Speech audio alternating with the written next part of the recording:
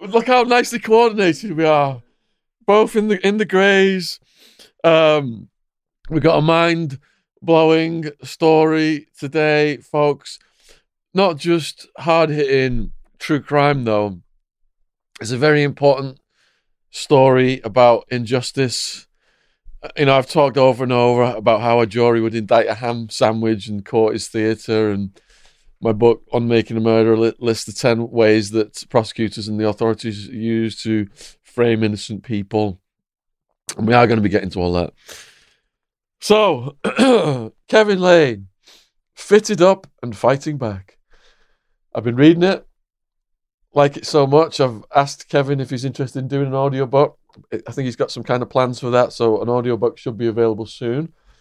If you do want to check the book out, though, the link will be in the description box below the video, as will all of other Kevin's links.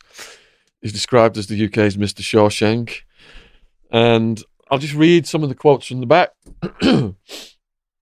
Important, alarming, urgent, powerful book raises many troubling questions, not just about the conviction of Kevin Lane, but about the criminal justice system and the use of public interest immunity certificates to keep important evidence hidden from police view. That was from The Observer.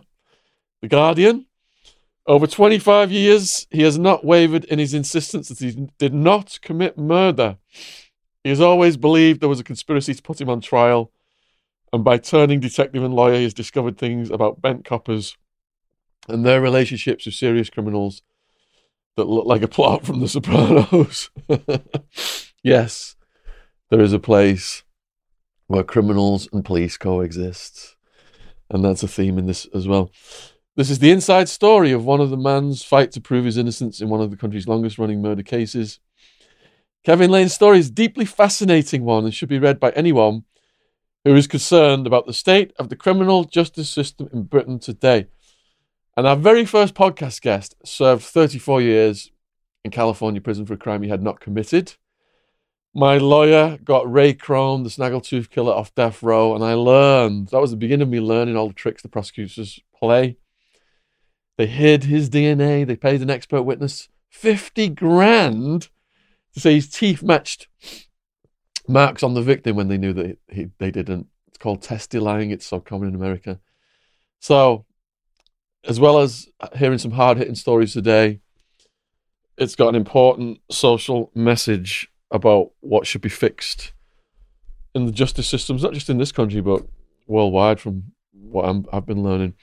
Thank you very much for coming on, Kevin. You're welcome. Cheers. This is the Arizona prison handshake. Oh, yeah. Fisting, yeah. See, Boris Johnson fists a lot, doesn't he? Strong Britain, UK, blah, blah. So, Kevin, you've just got released, basically, what, like weeks ago? Yeah, no, a few days ago. A few days ago. Tuesday, yeah. And when did they put you back inside to start that one? What year was that? 2020. 2020. But you February. Had a very big sentence that you were innocent of. What year did you get out on that one? I went away in 95, January, and I came away in 2015, January. 95 to 2015. Both Januaries, and served 20 years. 20 years. So we're going to get to all that. Now, I've watched your recent interview with Steve Rafe. Great guy. Shout out to Steve. Please support what he's doing on his channel. And we like to start out with a hard-hitting story from your life. And I think you getting shot, that story that you told Steve Rafe, you're right to repeat that, please. I mean, I smile about it, but it's, you know, it's, so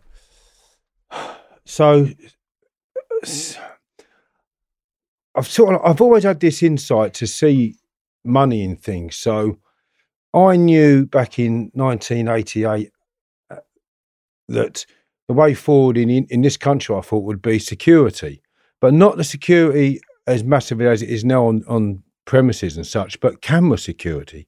So I bought a security firm for that stepping stone purpose of going into camera security. As a result of that, secured contracts, pubs and clubs and raves and stuff. One of the premises that I had it by way of, they paid me £50 a week to ensure that I could get operatives to them within half an hour without having security every night. I mean, they might not call you out in 6 months, but they pay you £50 a week still, and that's through breweries and such. So one of these venues that I had received a call from them and said that someone had came back who had a few problems there before. So we went down. I went myself, actually, with a couple of pals of mine, David Wolf. He was a big Jamaican black fella, my two best mates, and very big bloke, and speak like that, and a bit of a very soft approach. You'd think he was you think he was gay if you didn't know him, right? But and then Marcus, my pal, who twitches a bit when he gets agitated. So we was a right bunch of three of us. Went to this venue, and I was just chatting to this fella, and then a car pulled up, and asked this fella if he was all right, and he obviously knew him. I didn't know these two fellas in the car at all, never met them. So I hadn't offended them, I hadn't done anything wrong. It was just one of those incidents that happens when you're involved in the licensed premises game. And you don't have to have done nothing or have upset anyone half the time. Someone's got a few drinks in them or whatnot. Anyway, he turned around and he says to me, "You all right, mate?" I said, "Yeah, I'm all right." He said, "Do you want some of this?" And he put it on the car window. And I said to him, "What are you going to do with that?" He said, "I'm going to kill you." And he went wallop and he shot me. And to be fair, yeah, so that was in 1991, that. And I went home, tended to my wounds with a few cotton buds and that, and went to bed. Not straight away, of course, but I went out looking for these blokes, couldn't find them, and then the police pulled us over. So we knew then, the night was up. Went home, and then I was arrested at home by armed police, like a football pitch all lit up. I found out, couldn't really work that out, Sean. I'd been shot, and then the police come to me, took me away. I've still got bits of lead in my head now. It's going to your skull from the shotgun. So all memories, but I try to laugh about it. I'm still alive. So when he pulled the trigger then, were you in shock? I felt shocked when he shot me because obviously it's like taking a right-hander and a bit flashing in my eyes and that. And I thought, you fucking get it. I looked at him again and he's pointing the bleeding shotgun at me again, so I took off. I'll tell you, I had my fast livers on there, I've got to say. At what point were you able to assess your wounds? Well, there and then, because the blood was running down my face, it was pouring down, and I put a top onto my head to stop the bleeding, and then I got shot straight home. Obviously got into the shower, washed all my hair off, and it's still pouring out of blood. And I could see the holes in my head. So I thought, well, let's cotton buds. So I was sticking in like cotton buds. And of course, the wounds are far bigger than, as the swelling goes down, they will shrink like any wound. And I was pushing like bits of cotton in there and then cutting them off. I thought I was all right. I thought, well, that's all right. It's not really bleeding now. You thought it didn't need hospitalisation? Well, I thought that I'd done quite a good job and I'd be all right. So... Yeah, I fell for a shower once backwards, right? And I cut all my back. It's like a bear's attacked me. It's like that film Bleeding with DiCaprio in it or what we did. And my back was like that, honestly. And I didn't go to the hospital with that. I just taped myself up. And I went to see a band called The Jewelers play. I didn't want to miss them. I enjoyed their music. And I went to the hospital the next day and they said, "You need sewing up." Hour and a half wait. I walked out the door and went and got some surgical strips and that and just tucked it up. And it just goes to show, as long as it's clean, you look after it. Like my best mate, Wildman, who died last year, he hated hospitals. He would always, he said, "I'm self-healing." Yeah. No matter what injuries he had, he would always just try and heal them himself. Yeah. I've broke my hand and trained on them. Because people say, like, the quickest way to repair it is get it using it again. That ain't in all aspects of life, but when you're in prison, you do tend to take care of yourself the best way you can. If you've got a cold, you go and get some amoxicillin off of someone over there who's had them, and save them. Yeah. Because getting into the doctor and getting them, you might wait bleeding days. Yeah. In the meantime, you're suffering like hell. So you got shot. You go and recuperate on your own, and then your first thought is of revenge. Was it? Got to get this bastard. Yeah, you got to say there's elements of that. Of course, at that age, I was that very mindful of that. You go looking, but I was up. I think I got remanded, so I accept that. I've always worked. I like work and that, but I duck and dive. And sometimes, like I come from a little village, and I was just a country boy, a little country boy in a little village, a fighting man's village. Which village is that? Harefield, Middlesex. And back in the day, it had a lot of pubs and a lot of people coming there for pub crawls, and it was quite a bit of trouble sometimes. Growing up in that environment, in a village as well. You can end up having a bit of a colourful life, but I forget where I was going now. So what was you saying? I was asking about revenge on the guy with the shotgun. Yeah, like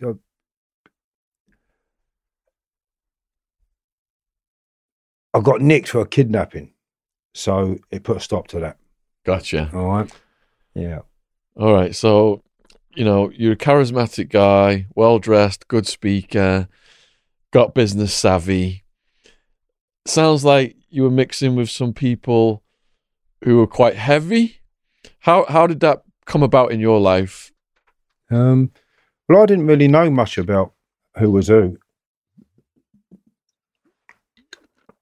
Excuse me. In this country, it didn't bother me. It never really did. I just went to work. Yeah. I liked to work as a young man. From a child, I worked really hard through my life. Paper rounds, gardens, things like that. Cutting someone's grass and making it a regular job. Into the bakers at 12 after the paper round. And Harefield's are very, very rural. So you're going down country lanes, there's no lighting. And as a 12-year-old boy, like, you're crapping your pants, I've got to tell you. Bloody bushes all the way over you, going down these little hedgerows. You think, Gordon Bennett. And it don't matter how big and tough you are, you're shitting yourself out in them country lanes. At 12. So I went from them into the bakers, and the bakers into the chip shop, and chip shop into working at 14, 15, a full-time builder called Josh Clack in Harefield. So I took an older man's job, actually, who was married and that, but I worked that hard. At 15, I had a full-time man's job and worked in the chip shop in the evening and on the weekends as well. Because at that time, you may not recall, you would recall actually, Sean, you do look somewhat younger than me, I must admit. The Sunday laws changed. And they used to open on a Sunday, didn't they? And I think the pubs did it one time, stay open for longer. So I left this country in 91 for America, and I was there for almost 20 years. So just after then, because it was a bit before that, wasn't it? I believe it changed. Yeah. And I used to work in the chip shop on the Sunday on my own at 15. And like the owner of the shop, he's passed away now, Ian, he said, no, Kevin, you can open it on your own. We're doing Sunday laws, do you want to open it? And he trusted me that much. At 15 years of age, I'm opening up a shop on my own, serving all the locals coming into the pub, the local lads who have had a few beers, and they can get a bit boisterous, like most people can. And at 15, I was entrusted with that. So I've always enjoyed working on that. And then I went on to selling cars and bits and pieces, and got a carpentry apprenticeship. Doing that work at a young age then, did you have to sacrifice school for that? I got expelled. Why? I had a run-in with a teacher. I was caught in a sixth form hut. Shouldn't have been there. Got a bit. He bit me, the teacher. He bit you? Bit me, yeah, he bit me. I weren't just sure if that was my fault for punching him. It was one of those bites. He grabbed my arm and then bit it, all right, to be fair. But I did think he was being a bit rough with me. He grabbed me by my ears and I thought, you ain't doing that. So I punched him and he bit me, and I punched him and he threw me out. And I got expelled for it. And it doesn't make it right, of course, but got me expelled. And then I got the job then at that age. Did you ever get bullied? No. Well, everyone gets bullied. Yeah. It's whether you stand up for yourself. At the time, you know, some people can, some people can't at the time. When did this natural ability to stand up for yourself, when did you discover you had that? You don't really realise that so much as a child if you're able to do that. If you're not able to do it, you certainly know you can't. But I just seemed to. I didn't understand all of that until I got to just going into the seniors really at 12. At that age, you think you're invincible, didn't you? Like Superman, hero stuff. So I was always able to fight in the infants with my brother, who'd had an accident as a child. Kids can, take the mickey out of each other. So I was fighting from an early age with my brother. You're protecting him. He had like a big extended crash helmet on his head, and he had to wear it at school. He had plates in his head, and he got run over. So it started from there, really. But then as I got older, and I went into other bits of business, I got a security company, purchased that, started working. And I was actually asked to work discos and that at 18 before I bought the company. So I thought, well, listen, I don't go to clubs anyway where there's trouble. Some clubs I never even went to in my area where there was a lot of trouble. So I thought, well, I might as well work on the door and get paid for it if I've got to. So I started working the clubs, then see the insight for the cameras and such, and bought the company for that. But ended up going to prison through it in some senses, like for the kidnapping. We'll get to that. What hairy situations did you have on the doors? I don't want to mention their names. They were nice no ladies. Names, no lawsuits, no defamation. No, I had a few. There's always a problem on the door, isn't there, at some point or other? And there's many stores that I would have thought that a lot of people can refer to. I've had blokes pull guns on me, been shot. Been shot more than once? I've been shot at more than once. I don't even know the people. So is that because you learned to run after the first time? Leading duck. No, I stood there. But I've had guns pointed at me at times, and I've not known the people. It's not one of those situations. But on the door, you can turn someone away, and it can be the smartest of doors. It can be country clubs. It doesn't matter where you are. If you turn away the wrong person or the wrong mindset, they may just come back with a gun, and it does happen, and more so today. So I've had a few times pulled on me. Did you have a situation with the rugby players? I did, yeah. That wasn't really working the door, though. That was I was away working with a friend. So I've always sort of like bumped into trouble along the way because of the way I look as a young boy. And then a lot of young boys will sort of like ignore someone being rude to them, or you've got your missus with you and come up and start being, cheeky to your old woman while you're standing there because you might be 11 stone 7, like a baby looking face. And then next thing you know, you say, oh, what are you doing, mate? Behave yourself. Right? And they say, shut your face, you silly little git. And your next thing, you've blinked, you looked at them and they're on the floor asleep. You think, yeah, because I had a young, sharp temper. So that always got me in and out of trouble from having, because I'll behave appropriately around a woman. I don't like swearing around ladies. But then times change. So if I was in your company and you said something, I'd say, can you leave it out? Ladies present. And some people take offence to that. Times have changed, haven't they? Well, we still uphold the old school views on this channel these days, like women, kids, cartels torturing people on camera, videos. It's insane, isn't it? And the old school mafia, don't harm women, don't harm kids, that kind of thing. Yeah, times have changed dramatically. Yeah. So having that mindset as a young man, it did get me into a lot of trouble. Hence the kidnapping. So, what was the situation with the rugby players first? Well, I was up with a friend of mine called Chris Hampton. He was a factory distributor for Scott's and Fetzer, and it was selling the Kirby Hoovers. I sold the Kirby Hoovers and got a fantastic living out of them. I've got one of them. Do you know what? I sold 26 of them in a weekend. Wow. Mm. I delivered 16. Because you don't always get finance on some, and I sold 2 in one house, to be fair, on one of that weekends.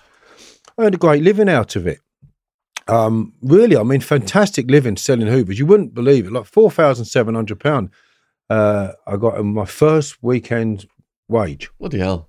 You're looking all those years ago now. Yeah. So I got an unsecured overdraft with the TSB banking based on my monthly wages of £15,000 back then. So I went straight into that for a little while. Chris was my factory distributor, Chris Hampton, and he'd had some equipment stolen from him, and his partner in another area. He's got different areas, distributorships, so he had a partner elsewhere, and these lads that had stolen the equipment, nothing could be brought about or brought on them. The young lady that threatened, or should I say, informed on them, it's not the quite correct word, where it's a young girl just doing her job, and she obviously told my pal about these fellas nicking £100,000 worth of equipment it came to. In Hoovers they'd nicked out the back door and selling them on the cheap. Good business, 100 Hoovers, you think of it. So they had a few pound out of it, but they threatened the girl anyway with a knife and the baby and said, we'll come back and we'll cut you next time with this knife if you say anything again. So a friend of mine called me up, and I didn't think it was right. I thought, well, you're young at that age, aren't you? And you've got beliefs that you don't have when you get a few years older, or you think about things differently. But still, I didn't agree with it. I'd handle it differently now, completely. But then I thought I'd go and have a word with him or them. So I went down there with a couple of pals of mine. I waited for him to come to work. I'll never forget it. Everybody was there sitting there peacefully, making them cups of tea and that, because he worked at his offices. So we kept everyone in the offices. It was all fine, like tea and biscuits. I was getting quite tired making them all tea. But it was all happy days. I was bleeding. And this fella came in. It was the wrong fella. We got hold of him, first of all. And then he turned up, took him away, roughed him up a bit. And I went to prison for that. I got 2 years for it. So what was your conviction? Started off attempted murder, and then it ended up getting down to a GBH, and then when it came to court, I got done for a GBH, and I got 2 years, 2 years, 2 years, and 2 years, and I thought it was going to run consecutively. But during the trial, I never gave evidence, and the jury were put in a hotel, and I forget, it was very hot, so they've gone into a hotel that night, come back the next morning, and they've still got the same clothes on, some of the ladies. Yeah, so that was uncomfortable. And then the judge said he was going to put them into a hotel until the Monday. So, I don't think we came back on a Saturday morning. I can't recall. But anyway, they went back out, and 20 or so minutes later, they've come back with a decision. So we've been brought back into court. They've gone guilty. Gone downstairs to have a discussion with my barrister. We get called back upstairs. So when we go back upstairs, the jury came in and some ladies were crying, clearly crying.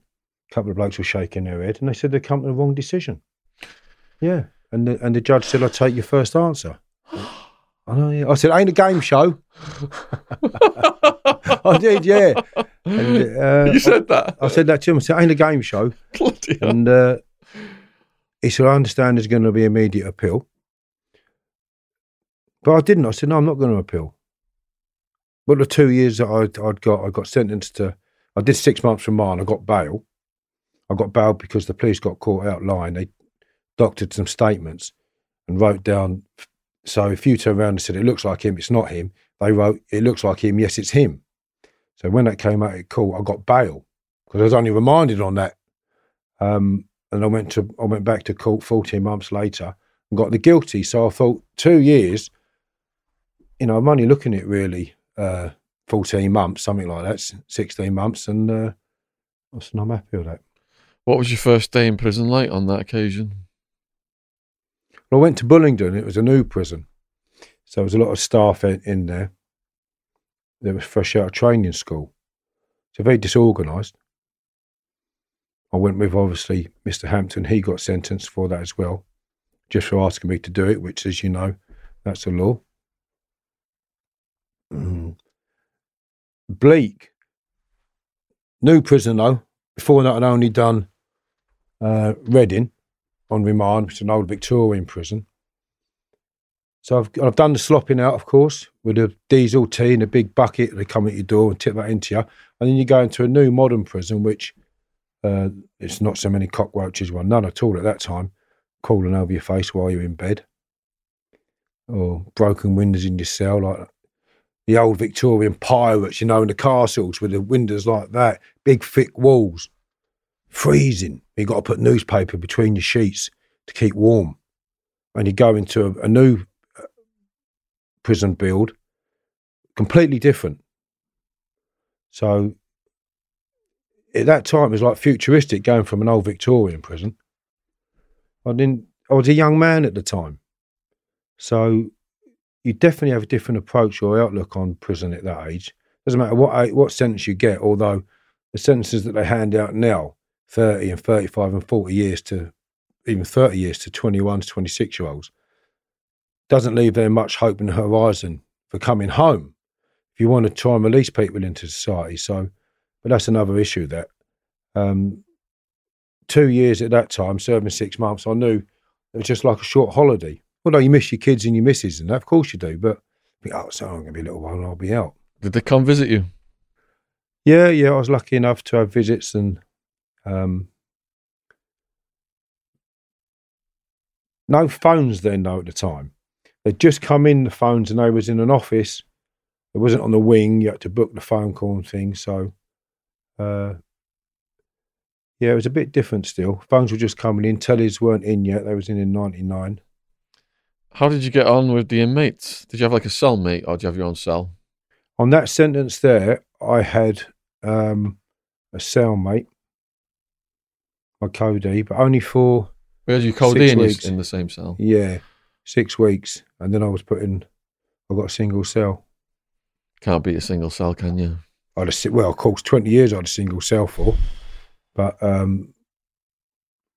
you can't beat your own cell, for Christ's sake. It's like living in a toilet with someone, isn't it, basically? Well, it is, they get up, they want to use the toilet or, whatever they want to do, behavioural pattern. We all live differently, don't we? Yes. And it often makes me think about animals in the zoo where you see them attacking each other. You think, I know exactly how you feel. You feel differently when you see animals after you've been in prison, don't you? Yeah, you do. Because you think you're locked in a place with nothing else to do. And you can see why you go stir crazy, or people flip at something where they wouldn't ordinarily flip at. But it's had a build-up of accumulation of time and frustration and such, and then wallop, the top goes. Everything's magnified. It is. It's a pressure cooker at times. It is magnified. Yeah. Yeah, it certainly is magnified. So what was your life like when you finished that sentence? What, the two? The two? I came out to businesses, so I went away with businesses and I came out to businesses still. But I set up a company. I love work, so I was already thinking about that before I came home. And I rented a yard, commercial yard, and started sourcing the metals. I was just about to start sourcing them, and then I didn't do it in the end, but I set the yard up to do it, and I rented the yard out, and I got a living out of that from the rents. But thinking about it now, of course, my thought pattern at the time would have been far more better to go into the metal, because the metal was a massive game now, isn't it, recycling? So I got into that. That kept me very busy. I just bought a new house again, which was nice. I never even stayed in it until I came home. Lots going on. It was a very short period of time anyway. It wasn't like 20 years, Sean. And, you come out and you've got people with different coloured hair, great big bumpers on their feet, speaking a different language. I was like Russian, Poland. What are you over there, mate? Brazilian? And I noticed that in the prison because you get all the different nationalities coming in along the landings. And before it was just like British or the odd Colombian or, something like that. Next thing you know, it's completely multinational on the landings, which is great for cooking if you're in dispersals. I had Thais, Indians, any meal you could think of, you could get. And that was all right. So let's set the table then. What were the circumstances then that led to the next arrest? I went to live in Spain. Yeah. Came home from Spain. It didn't work out there. Too fast. It's not too fast. It's like I went to Tenerife. It wasn't the right area for me to go to, really. If you wanted to, I went to do some timeshares. But I'd never been away as a young man. Previously, when I won holidays, like for Scots and Fetzer, I wanted to. Where's it all? 3 places. Egypt was one of them. Egypt. 2 other places. It was all for young kids to go to, like the party scene. And I never went. I gave the holidays away because I wanted to work. And next thing you know, I've gone to live in Tenerife. So I'd missed all of that, but then gone to live in an area like that. So I think I stayed in for in the 6 months I was out there, I couldn't have stayed in 2 weeks. Going out every night, whether it's just for a meal. But it's difficult when you're living in the middle of a holiday, I guess, a resort. Bleeding Tenerife was like a mini Britain for me. And I don't think it was the right place to go to for a young man looking for work in the middle of a party resort. So I lived out there for a little while. Came home. It was definitely not for me, Tenerife. That's all I'm saying. And I left the island, came home, and then... What year was that? 94. Okay. Came back with Kim and the children. She just didn't think it was the right environment for us out there, and she made the right decision. And it wasn't, especially, like I say, for a young couple. So I came home. I had a few problems out there as well, I must say, with some locals that I did resolve, but the police at the time may have wanted to make some inquiries. So I left the island under a false passport. I'd had a straightener with a couple of people. Straighteners, like, nothing, just straight goes. I was a big doorman. He ended up coming back to England for convalescence. His injuries were quite significant. It was just a fight. I was quite surprised at his injuries, but he was a big ball set fella. Big barrel chest, shaven head. Look, he looked like he was a right hard nut. I just didn't hang around. I thought, I'm not letting him get hold of me and pull my head off. And so I ended up coming up. Did he start that trouble? He did, yeah. There was some problems I was living on the Golf d'Isseur, and it was a nice golf course. And there were some locals talking about, some bar staff talking about some things they shouldn't have been discussing. And I raised to the manager. Anyway, he came over to the manager, and I was getting a bit irate about it. And he said, listen, calm down, mate. And I said, it's got nothing to do with you. I said, if you don't mind, I said, you just keep out of it. And it went on. He said, listen, mate, I've told you once. He said, if you want to talk about it, he said, we can go outside. I went, and then that was it, really, by then. Anyway, I jumped up, he jumped up. And we had a bit of a set to for a while. He got taken out. And the police came. But they come over there with, like, machine guns over their shoulders and that, they don't hang about. Is it those Spanish cops, what they call the civil guardia or something? Yeah, they come rushing about over there, and I thought, hold on a minute. Like, in England, it's SPG, and you're coming over here with guns for two fellas who've had a straightener. Well, there's a lot of blood at the time, I admit, but blood don't mean anyone's been killed. It might have been worrying, I accept that, but at that point, I thought, I don't need to be staying out here with these. So I came home under an exit visa, left Spain behind me, went back to work in England, and then I got pulled in for the murder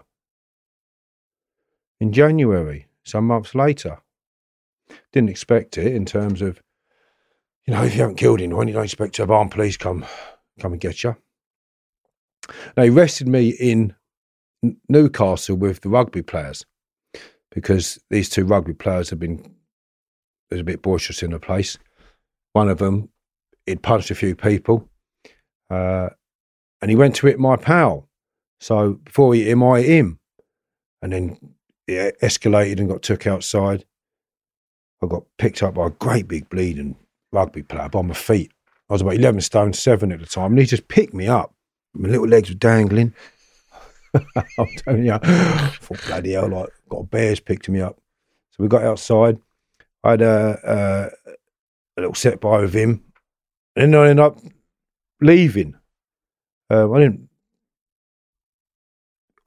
must say I didn't run off, but there was a big group of blokes standing in front of me, and every time I went to them, they backed off. I thought, but there's a whole load of you.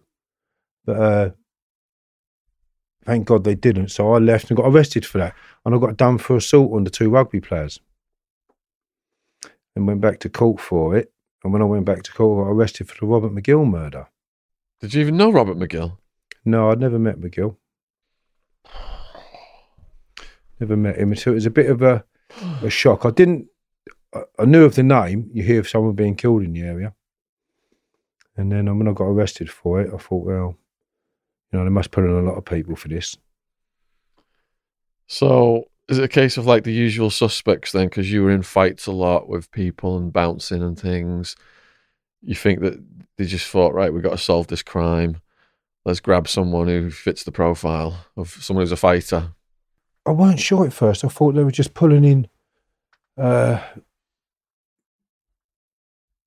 everyone. Yeah, and that's if someone's just throwing your name in, or they're pulling you in to see what bleeding they might find on you, like a phone number or a map or something, or anything, that might lead them to someone or lead them to someone else. In an investigation like that, there's no stone uncovered, and they just go anywhere and everywhere and see what the pot shakes out. And I thought, I'll be all right. And I weren't quite sure at the time with Spackman and that, and I was thinking, I know this fella. And I knew the names that were flying around. The two fellas that were interviewing me, playing good cop, bad cop, sitting there like, oh, crap. And it just didn't feel right at the time, but you're young, you're fucking naive. I got released on bail, and then I went back. What did I do? How old was you when you got arrested? I was 26. Young man still. 2 children. When I got arrested, it seemed that things weren't right at the time, because I was asking some questions for my solicitor to ask, and I wanted a pre-list of questions that they were going to ask me, because I'm saying to my solicitor, they've had, I don't know how long to plan these questions, and they corral you into a way of asking questions, a very skilled way of doing it. It can make yourself look guilty sometimes just by answering no comment. And and it's just, it may be hard for the listeners to understand that, but when you've viewed it or you've been party to it, you know how skilled a profession it is for these barristers. And I picked up on some of the questioning and such, and they took my fingerprints twice as well. And I thought that was odd. And they stopped an interview. They said to take my fingerprints, and they didn't. They let my solicitor go home, then got me out to take the prints, took him while he wasn't there, never sent the prints off to be matched whilst I was in custody. Bizarre, because the first thing you want to do is, if you can match someone's fingerprints with an item believed to be used in that crime, then it's a significant point. And they never did any of that. And it's when stuff like that was going on, I thought, well, this doesn't make sense. Were they trying to get your fingerprints to put them on something to incriminate you? I've always believed that. They had the bag used in the crime some months before they came knocking on my door, which means the prints on the bag didn't bring them to me. Okay, they was brought to me by a police informer called Roger Vincent, who was having confidential chats with the police in relation to supplying information and having his charges dropped. And we've got all of that in writing, and Vincent's custody record where he signs it in 5 places and he's requesting to speak to the police. So this is all bona fide. It's in the book, Fit Up and Fighting Back, which sets the case out quite clearly. And there's never been any legal issues there from anybody, because they can't, because it's true. So I realised pretty much at the police station that things weren't right. And then, as you know, I got rearrested and charged with murder. What did that day feel like, and where were you? They arrested me at home. Previously, it was, I say, Hexham, brought down at great speed, flashing lights and armed police all the way from Newcastle. And then I got arrested at home again under the same conditions, only this time they phoned me up and said, come out. Which is better than them coming crashing through your door with children in the house. I've always been very grateful for that. Not that grateful to them, but thankful that never happened. And my children had to witness that and be, crashing doors and blokes running in with flashlights and guns. It's terrible. Took me off, charged me, and whisked me up into Watford, and then straight into Woodhill, and then into the block. Come and got me from the block, whisked me off to bloody Belmarsh Special Secure Unit. Again, it was all like Nazi war camp, prison type stuff, like big lights, fences, barbed wire, prison within a prison with its own wall, being walked up to the prison with police dog either side and armed police taking you there, and you're thinking, what is going on here? It is, it's a lot to take in when you think, I don't know what's going on here, like for bloody, I ain't never been party to this type of treatment before. Well, been arrested, but never charged and put into the units. So it was all new to me. Did you have faith that your innocence would save the day at that point? No. You didn't? No. You felt it was going wrong, seriously wrong? Yeah, based on the evidence, chain of events, could never work out why the police came to me. The line of questioning, it wasn't stuff that brought them to me. It was stuff that they'd investigated there and then during my arrest, like I've got my children's fingerprints off some jurors, matched the fingerprints to prints in a car. So up until that point of arresting me, they didn't have this information. And like I say, it was a confidential chats that from Roger Vincent that brought me in my direction. So like I say, I wasn't arrested to the evidence that they had investigated and collected. It was based on an informer saying Kevin Lane. So them 14 days when they bailed me and they came back and arrested me, they'd been off getting their information, getting their evidence to, or their circumstantial evidence to arrest me. So it worried me that I was arrested on circumstantial evidence, or what they told the court that was evidence, in that to get me remanded, they told the magistrate there was a thumbprint and it had nitroglycerin on. There was no thumbprint with nitroglycerin on, but in terms of that, it was enough to get me remanded because it's a fire chemical, isn't it, for weapons or ammunition? And dinotrolin, the other one, isn't it? So it's those two. That got me remanded. And I knew that to be false, so I knew things were wrong then. At this point in your story, what did you know about the death of the person you were getting charged for? Did you know the circumstances of it, how he died or anything? No, I seen it on the news. And that was it. I wasn't aware of him. Did at some point you have to get the discovery that detailed how he died? That came out in the interview. Quite gruesome. When you're seeing pictures and that, and I didn't really look at them, to be honest with you. I just, no, I don't want to look at them. It was gruesome. So, when during the interview and the line of questioning can tell you that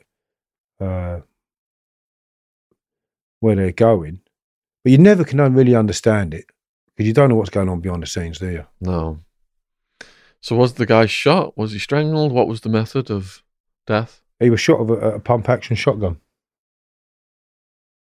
And was that an instant fatality? Yeah, it was, yeah. And did he have enemies? Bob McGill was a hard man, and there's no mistaking about that. And his game was, he'd look after you if you needed looking after, or he might become your partner if you needed a partner. So with that, it's a game where you can't be anybody's fool because you've got to keep others at bay, maybe.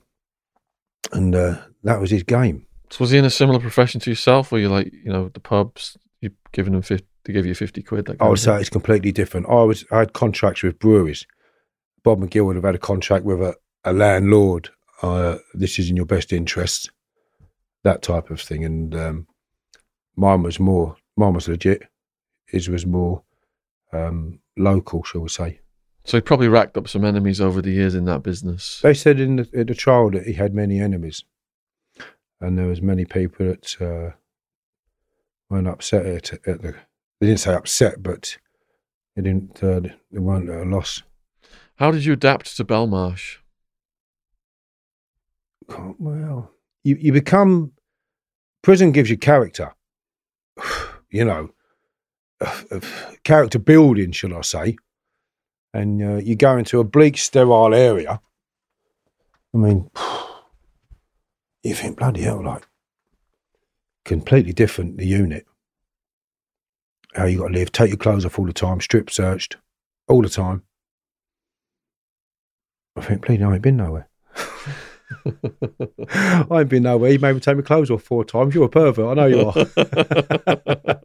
Have you been checked out, have you? So that was for, God, I've got to keep taking my clothes out. So they'd x-ray your clothes, okay, and they'd put them in what's called a sterile area. So I've got a visit with you tomorrow.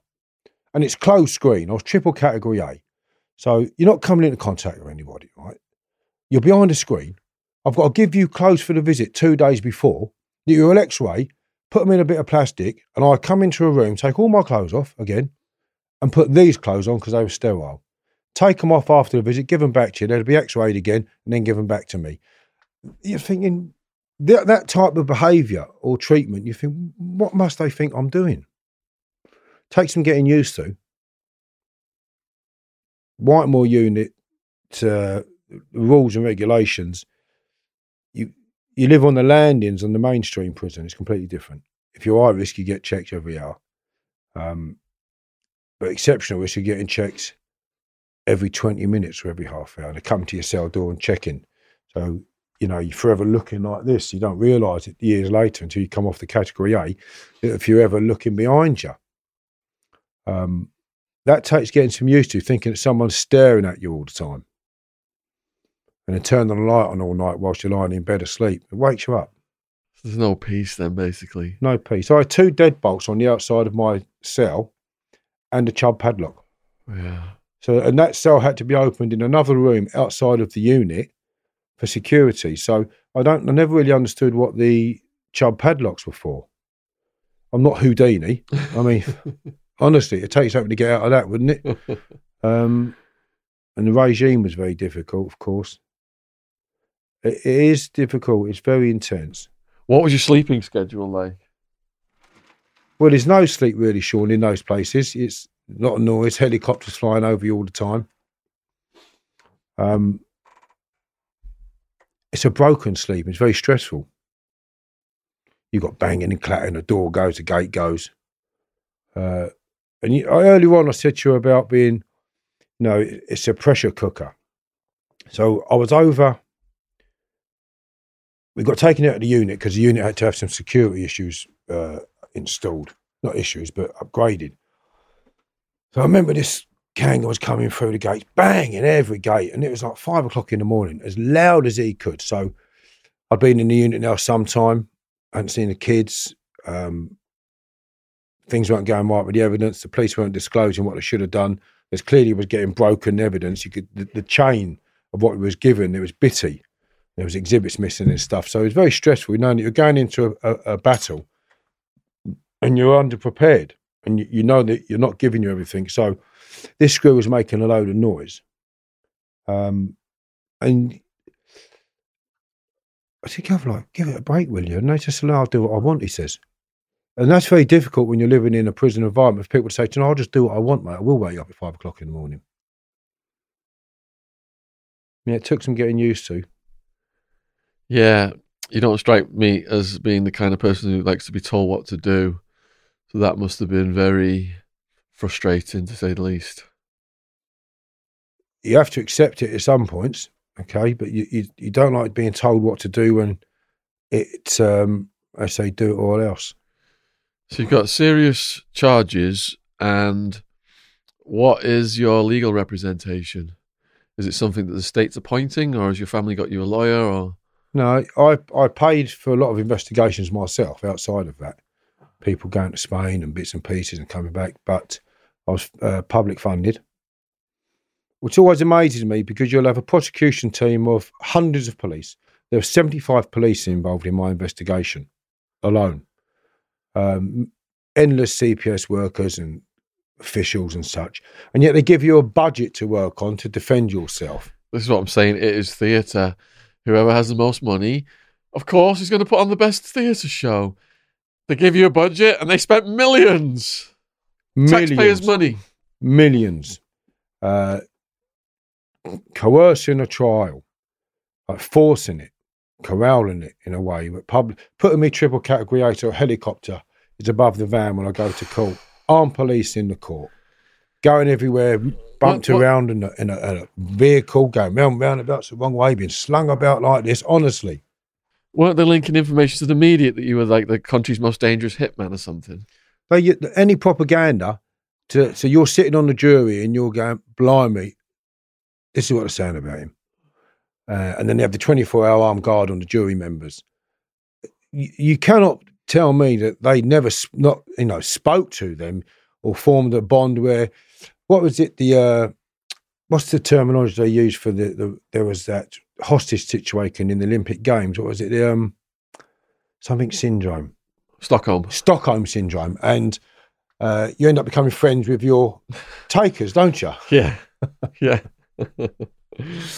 How long were you on pre-trial before the trial? I was on remand. I went up in November. So I went from January to November, 10 months.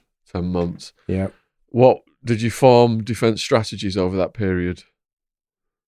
You're still chasing evidence. You haven't been disclosed evidence, so you're working with what you've got. And it is only a line of questioning. Although my barrister felt like he didn't want to feel like he was attacking the police to show that they were lying. And as if we were gripping at straws. I was only charged in the end, as you know, with circumstantial evidence by the time it came to court. So I didn't feel like we was clutching at straws. I think if someone is lying, you should be shown that they are lying. And then if they're going to lie over a small fact, you should be asking them what else they might be lying over. And he didn't want to do that. And it worried me when we knew things like the bent copper in my case, Spackman. He went to prison for 4 years for stealing £160,000 of confiscated money from the police fund. And quite complex fraud he conducted there to a seasoned fraudster is what his sentencing judge said. I forget what I was going to say now. So wouldn't that open it up for a lot of people to get their cases overturned that he'd worked on? They reviewed 22 cases and said that none were found wanting. A case of Khan and Bashir went back to the CCRC after being refused by Hertfordshire Police, and they had their conviction referred back to the Court of Appeal and squashed. And it was alarming in there what Spackman had been got up to. More so, that features the details of Khan and Bashir in my book, and it was replicated in my case and that of his own case, Spackman, where he was conducting the same mythology in crime. And it's interesting to see when you've got it factually. It's not like you just supposition or you saying things. You've got it in front of you, black and white in legal documents. It's very powerful. But was the dishonest informant, was that come about through him? The dishonest informant come through Spackman. Spackman and Vincent they had a history. Vincent gave evidence against a gentleman called Donnelly in Holland in 1992, I believe it was, and he got him 16 years life sentence. Oh. He turned informer on him. He was visiting him in prison, getting notes passed to him from Donnelly, and he was going back and handing them to Spackman. Oh, yeah. So they had a relationship well before me. Vincent, he wasn't charged on that. He was acting as a go-between. But Smith got 180 hours community for kidnapping, wounding, Section 18, okay, and he got 180 hours community service for that. And Donnelly got bleeding 16 years, ended up serving 19 in the end. Oh, dear. Because of Smith and Vincent were working with the police again. All right, so as you're approaching trial then, how does that feel to you? I didn't feel we were ready for trial because I just knew evidence was missing. And I didn't feel very hopeful. You feel like they've got you this far. You've been stuck here all these months. They've not realised they've made a mistake and they're going to release you. And you find out that, you are going to trial and in a very short space of time, you're either going to be let free or you're going to be spending a long time in prison. And it's daunting. What was the mental state of your family and your parents at that point? Father had passed away. My family, they're worried. Kids, obviously, was a big factor in that, not seeing the children, seeing them once. Spackman was being a bit of a devil before the trial. He was visiting like the mother of my child. He went to the house and knocked on the door and, passed comments to her. He phoned her up twice. He turned up out of work. So he was applying the pressure in all areas. What kind of comments? Like unsavoury comments? Going to arrest her. He was going to arrest her? Yeah, he said, we may arrest you yet and charge you. And she wasn't aware of that. He couldn't do that. But it had a lot of pressure on him because she moved several times prior. By the time I got convicted, she moved. Before I got convicted, she moved again, because of the pressure. So it was very stressful. Going into trial then, how many days was it? 11 days. On the first one, I got 21 days and 11 days. Second one was 11. So you had 2 trials. All right, first trial then. What were the highs and lows of the first trial?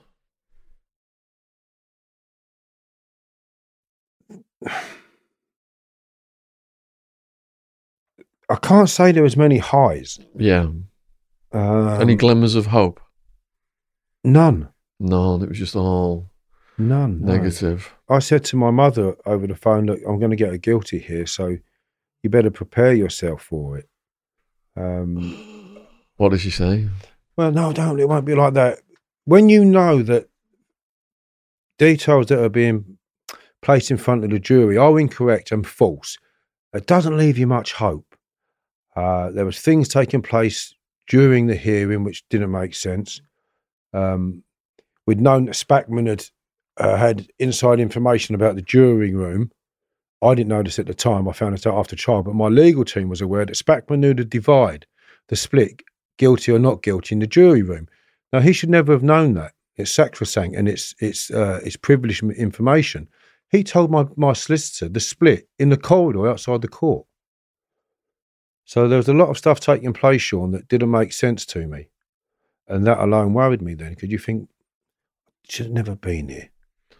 When you looked at the jury, could you read their, perceptions of what was going on? No. I felt that the foreman was a police officer, because at that level of security, you will find that your jury are selected, and then you will select from that jury. And now, as you know, you can have police on a jury. I don't believe that's right. I think they should be impartial. I don't think their police expertise is needed, because I do think they're still biased. But you never know. In some cases, it may work. But I believe that the police officer in that instance was there for one purpose only, for a guilty. And although I had a hung jury, of course, in the first trial, the second one was I got a guilty. But again, that was after some hours deliberating, and there was someone arguing in there for another hung jury. And if I'd have been more skilled, or say weathered at the skilled prosecutor's questioning and the way they corral you, as I said earlier, I may have fared better myself, but I didn't fare too well with the questioning, and I think I could have done better. What's it like to be on the stand? Very difficult. The police come running into the court with guns, they set the alarms off, things like that. Very difficult. Police come running into the court with guns, setting the alarms off? Yeah, set the alarms off. Like to try to disrupt the proceedings? This causes worry, doesn't it, for the jury? Can you imagine what they thought? I nearly hit the deck myself. More theatre. I thought, I don't know how you're going to bleed and shoot. You ain't shooting me. Even more theatre. Yeah. Yeah. So, and then... How long were you on the stand? A couple of days. Couple of days. Yeah. Was that just completely mentally exhausting?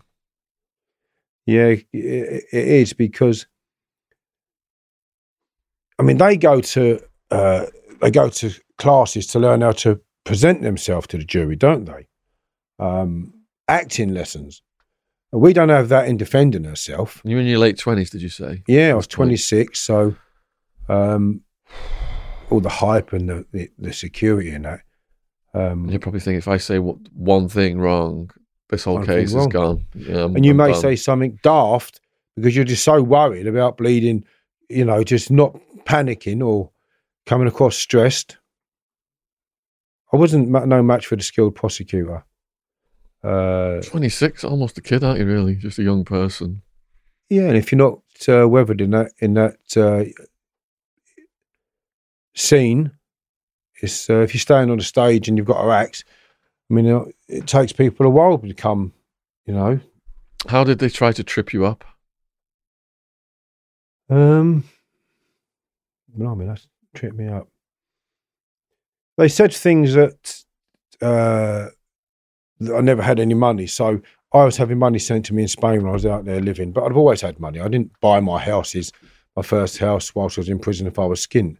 I didn't buy my first flat when I was 18 if I was skint. And I got a tax bill demand of £27,000 when I was 21, final demand. So I had earned money.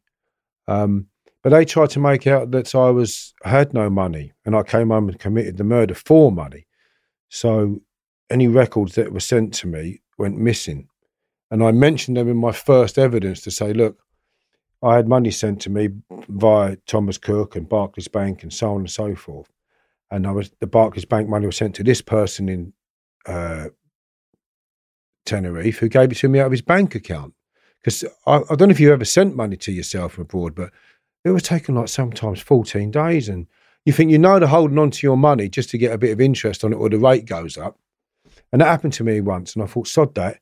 So the next thing you know, the people that Mr. Patel, who I sent money to, by way of example, in a bank in England, he gave me out of his shop takings out there. So it's money laundering of a sort. It's just, that's what they would call it, of course, wouldn't they? But they hid all of that.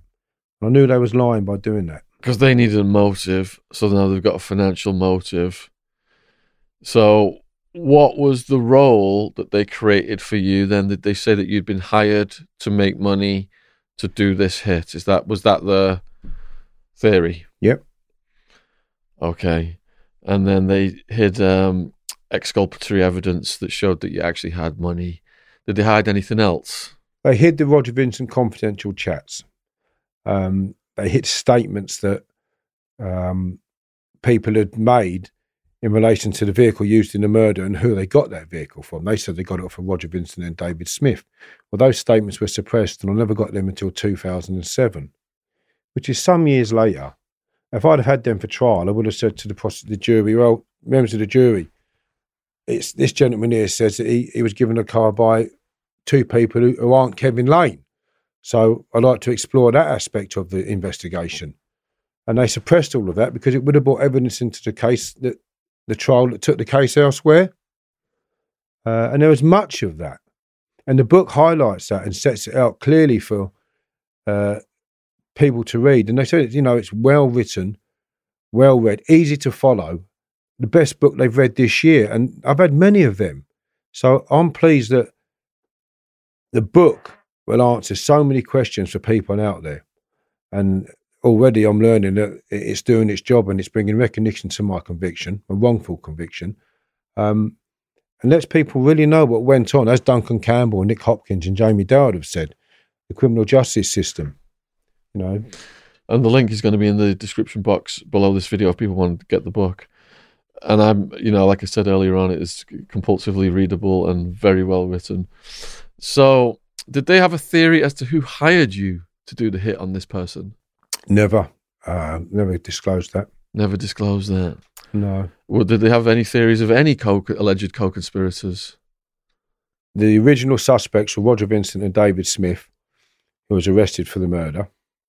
They was arrested by Spackman. They were arrested before or after you were arrested? Before. So they was arrested before. Vincent engaged on his confidential chats almost immediately with the police and set them in my direction. And Smith was obviously released without charge, whereas prior to that, they was both going around calling themselves Ronnie and Reggie. And I always wondered which one was Ronnie. All right, so, but they were telling people that and flashing off guns in pubs and things like that. There was other evidence that definitely pointed it in their direction, i.e. the gentleman who got caught with a car used in the murder said he got it for those two. But none of this evidence was brought to trial. And it's strange that, Sean. So they got a pass because one of them became a police informant, basically. Started straight away. I put him in my direction. He raised some issues with the police that are still unsolved, and he said that Kevin Lane did those, and it was other murders. And in his confidential chats, he named me for three murders in total. And up until that point, I'd never been questioned about a murder. Bloody hell. So, and they tried to put you forward for 3 murders. That's what he tried to put me forward for. But in their eyes, they thought, well, these are unsolved. Really? Kevin Lane does a bit of boxing, likes in the ring, ducks and dives, got a security firm. Of course, did it with Spackman. At the time, I didn't know. I was the fall guy. I was going anyway. And that was their exit. And their exit was me. First trial, did you say, was 21 days? Yep. How long did the jury take to deliberate? 2.5. 2.5 days? Mm. What's going through your head during those 2.5 days? And can you describe what they came back and said?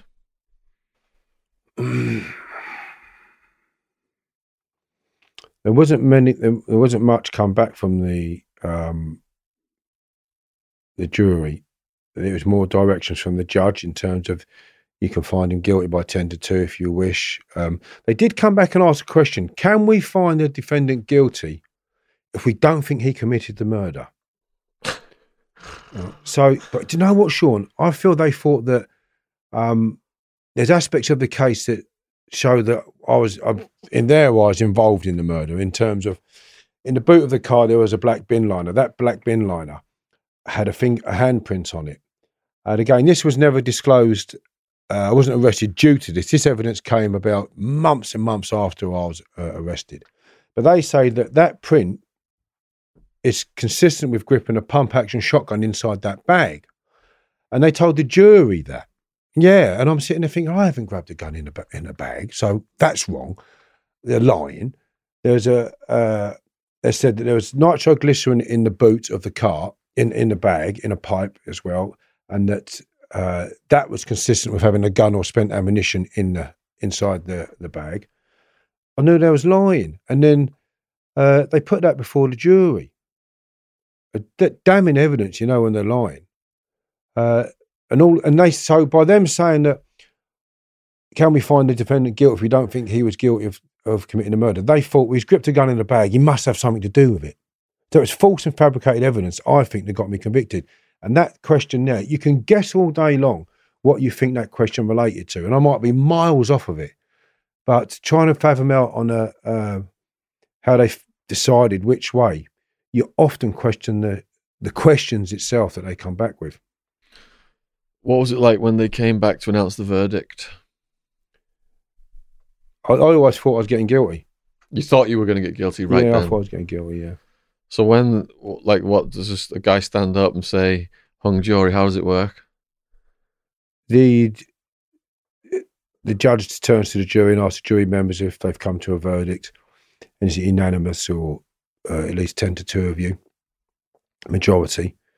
They say, yes, we have, or no, we haven't. Okay, and then he asks him a question and he turns around and says, can you please answer if the defendant is guilty or not guilty? And he said guilty. And there's been obviously many people in my position there, but court 2 is quite daunting. It's very old, it's wooden panelled, which gives it a bit of creakiness to it. And the judge sitting there with his wig and the armed police and such, and you think, God, it's bleeding out. It's very daunting. So they came back and said guilty, but hung jury. So what does that mean then? No, the hung jury in the first one, guilty in the second. Oh, okay. All right, so how what period of time was there between the first and the second trials? How long? November to March. So 4 months. When you got the hung jury verdict and you had adjusted to thinking you were going to get guilty, did you see that as a victory? What, that I'd got my head around it? You thought you were going to get guilty, but it came back hung jury. Oh, sorry, yeah. Did you think that was a victory then for you? Did it give you hope? Yeah, it did, yeah. It naturally does that. It doesn't matter who you are. Yeah. It has to give you a boost, and it did. So did that give you confidence then, and when you went back, you might not get a guilty, or were you as equally convinced you were going to get guilty again as you were the first time around? I had to change solicitors before my first trial. And I had a new solicitor started 6 weeks before my trial was due to start. On a murder case. And I had to meet him through a screen. Couldn't touch, holding up paperwork stuff. And at the time, Michael Howard, he had made it legal to tape listening to your professional visits with your legal team, as long as you didn't use it to influence your trial. Well, of course, I've never agreed with that. It just doesn't make sense. So I had to go through all of that, knowing that they're listening to your visits. You're not getting the evidence disclosed to you, which you're entitled to. So it's biased to begin with.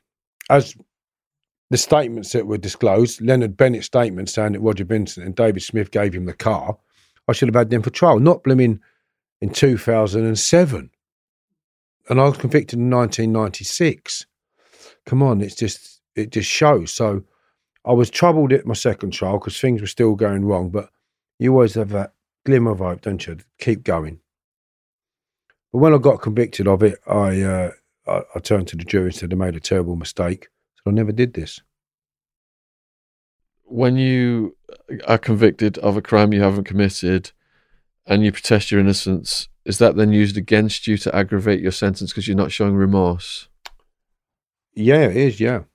It is, yeah. And I refused to do a lot of courses in prison where you had to discuss the index offence. But I said, I'll address my offending behaviour that you can deem suitable for previous convictions. But if you don't put your hands up, you'll do a lot longer in prison. And I did 2 years over my sentence, but I was very lucky. Some paperwork came to light in my case that it's expedited my category A review to 2 weeks. And I was downgraded 2 weeks after this paperwork came to light. Well, prior to that, it's taken 3 years to get to the Court of Appeal or, challenging it legally. So many obstacles and such. And then all of a sudden, you're a hot potato. Some paperwork comes to light that questions your conviction, and they chuck you out of the system. And they get you through the system at a great pace and notch because they don't want to release you from prison saying this was a miscarriage of justice. When you were found guilty and they put you back in prison, did they automatically put you on suicide watch for a sentence of that magnitude? They do the first night you get convicted. What was that like? I don't know, I slept like a log, really. The night nurse gave me a sleeper. It's just a bare cell, is it? Bare cell, light on pretty much all night. There's no curtain because there's no curtain in the cell, and you've got lights outside it, so it's very bleak existence. But she gave me a sleeping tablet to help, and while I was gone, you wake up in the morning, and you wake up, and then you realise where you are. Did the shock come back? It does, yeah. Doesn't for that split second when you wake, and then bang, you think, God, I wish I'd stayed asleep. How long did it take you to adjust mentally to accept the sentence? I fought the system for years. What you do, you direct your anger, don't you? You don't realise that, but you are directing it at someone. And it's normally at each other or someone who crosses you or who may be quite deserving of a bleeding good hiding. Because there's a few of them in the system, Sean, isn't there, that deserve a good hiding and a bath. I'm not sure in what order. I shouldn't say that, of course. I'm a reformed character, but I don't know. It took me years. I had a death whilst I was away. I had a few deaths, but my girlfriend at the time got killed in a car crash, and she was a lovely girl. Bloody hell. Used to go to church and, sweet girl. That was hard. I couldn't go to the funeral, obviously, because of the security with the guns and such, and that would have ruined the funeral. I didn't go to the chapel of rest, but that shook me, really. Were your kids able to visit you? I didn't see my boys for 9 years. That changed me. Earlier on, when I said character building, it gives you character to case harden you with things in life that they hurt still, but you can expect the inevitable more because the inevitable happens in prison a lot. Were you at Belmarsh during these early years then? After the suicide watch cell, did you go back to Belmarsh? I was in Belmarsh for till April. I got convicted in March 21st. I was gone on the 10th of April to Whitemoor Special Secure Unit. It's amazing how certain facts just stay in your head. And I landed in Whitemoor, which it had just been reopened after the escape, the IOA escape. So I'd been in Belmarsh on remand with many of the hierarchy of the criminal underworld in England at the time, where people used to go to work to commit a crime and put some, research into it. Kenny Collins, Hatton Garden burglar. They researched that bit of work, and it's a good bit of work what they did. And they make films out of that type of stuff now. So let's face it, a lot of people like it. It's a big industry, but they did it with the way they did it, and people take their hats off to them in a sense. Of course they do. But when they put me with the IRA upstairs before I went to trial, they told me about the unit, and they give me, because they escaped out of it.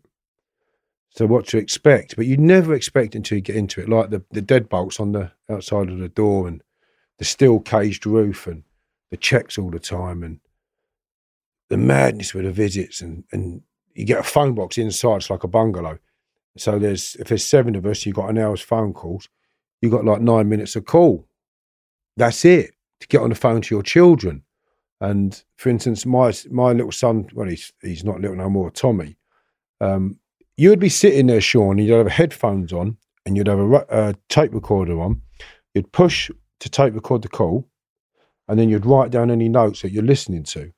So Tommy says to me, because I could talk to my children, I had a good relationship with my kids where they felt like if they needed to tell me something, they could, and didn't need to put hands on them, but it worked very well, the relationship I had with them. And he says to me, sometimes I say it worked very well.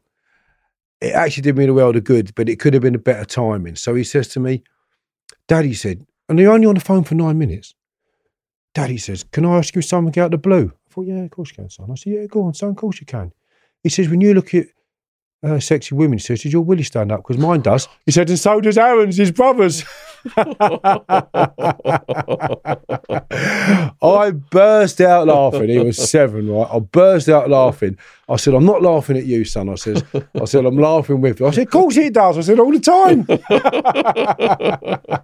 There was a prison officer sitting there, and I see him burst out laughing with the thing. So prison gives you character, but getting used to them, it took me years.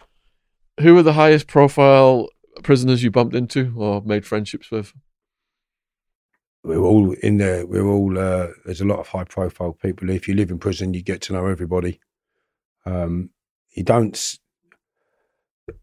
I mean, I would talk to you if no one knew you, because I might find something interesting about you. Might be you kept pigeons or whatever, And oh, really? I like fantail pigeons because they conduct acrobats in the air, and they're white and they spread their wings. So you could have a dovecot in your garden, and then in the summer, and you've got these pigeons performing acrobats for you. So I would talk to you, all right? So I've mixed with everybody, but not because of who they were. They either, you either got on with them or you didn't, and I'm not an arse licker, and I won't hang about with someone because you're 6'6" or you're this or you're that. If I don't like you, I won't knock about with you. It seems like there's certain prisoners that the public have got an endless fascination with. De Crays, Charles Bronson. Did you bump into any of them? Yeah. Charlie's in the book. I mean, hopefully he gets out. What excitement has Charlie got? In a cell 23 hours a day. He will kick off every now and then. You put him in Dartmoor, leading on a farm, give him his paintbrushes and that. Charlie will be happy days.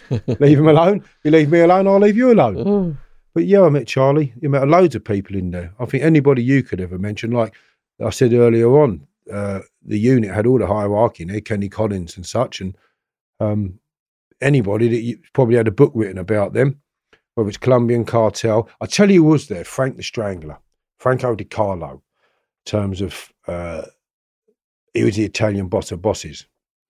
And he's only 5'2", right? And Frankie Quinn used to give him this cream to rub on his feet to make him taller. And we used to get little wedges, right? And cut like door stops, right? And put them in his shoes. So, I did mess about in there. We did have a laugh, as well as, a lot of terrible times. But did you see Bronson kick off? No, never see Charlie kick off. Did you settle into a fitness routine? Yeah. You need structure in prison. If you've got structure, it kills your time a bit. I didn't have a TV. I refrained from TV. I just didn't feel that they were beneficial to me. Clicking all the time. Read a good book. But I worked on the case. I mean, I wrote a lot of letters, over 10,000 letters and documents and such, compiling documents to present to the Criminal Cases Review Commission or your barrister or TVs or reporters, whoever. I mean, like I say, 10,000 letters is quite a few. But I trained a lot in prison. I was gym orderly for many years, which was good. And you're training with the best of the best. Believe me, PTIs, GB, CrossFit training teams, Olympic coaches. So you can get the best education if you want to learn about the gym and how to train properly. And of course, the inmates, they're full of testosterone. It's like you say, it's a jungle, tough cookies. Survival of the fittest. So they train harder. Blimey, prisoners can train hard. And they break a lot of records. So, yeah, I did. I threw myself into my gym and my case and some studies, educated myself, wrote the book in 2004. It always evolves, a book, Sean, doesn't it? You chop and change it. They call it killing your baby, didn't they, when they take pieces out? They think, don't slash my baby. Yeah. But then what they take out, you can do another book with. Definitely. But you don't think of that at the time, do you? Or you can put them back in the second edition like I did. Yeah, so there's stuff like that. Yeah. Time, if you look back, you think it's gone quick. If you look forward, you think, bloody hell. I got to about 10 years and I thought, enough's enough.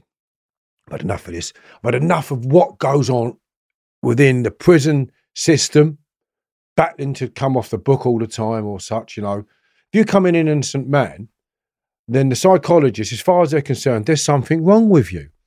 You won't sit down in front of them, an innocent man, and they say there's nothing wrong with him. Because in their eyes, you've been found guilty by the courts, which therefore says there is something wrong with you. So they will say, you need to do this course. And you're sitting there going, but I'm innocent. No, there's something wrong with you. You say, what have you based that on then? So your conviction. I said, there's nothing based on what you found in me then. And that was difficult. So you're fighting the system all the time. Then you're fighting the inmates, the bollocks that goes on, whether it's someone's come and robbed that person or, you get someone on there who's taking liberties a bit. And you don't want to get involved in that. But I was gullible for the first few years and believed that inmates should be one, rule of honour amongst fees and such. And then I went in with the old school criminals and they started going home and the new bunch came in. So I see it evolve and transform completely different. And you're going living in one era and then you're going into a new era. And the new era you're going into is far more aggressive and divided. And the sentences were getting a hell of a lot longer. So you wasn't living amongst each other as one, harmoniously as best you could. And things settled out of, as men settled things. Not boiling red hot fat and tipping it over someone's head because he's moved your freezer bag, or melting bottles in a pot and putting batteries and such in there and slinging them in someone's face. So you've gone from an old school living where of a bit of a straightener to that madness, which was like the prison in America, I'd imagine. Yeah, it's just mayhem, drug and gang infested mayhem.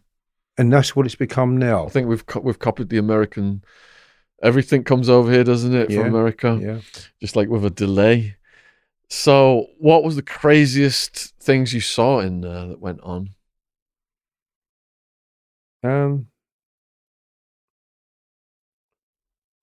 I should have made something up then and said, I see a fellow having sex with a bit of liver, but I never. I never got to work in the kitchens. But I did hear it happen. Because I did hear there was an adjudication. Right, the frozen chicken one I wouldn't have. It was frozen. If they'd have said it was defrosted, I might have said, all right, dirty bugger. I see some terrible things in prison, like stabbings and the oils that I'm talking about. I see that, which are terrible. And is it mostly over drug debts? No, blimey, it can be a slant, an insult, wrong comment. You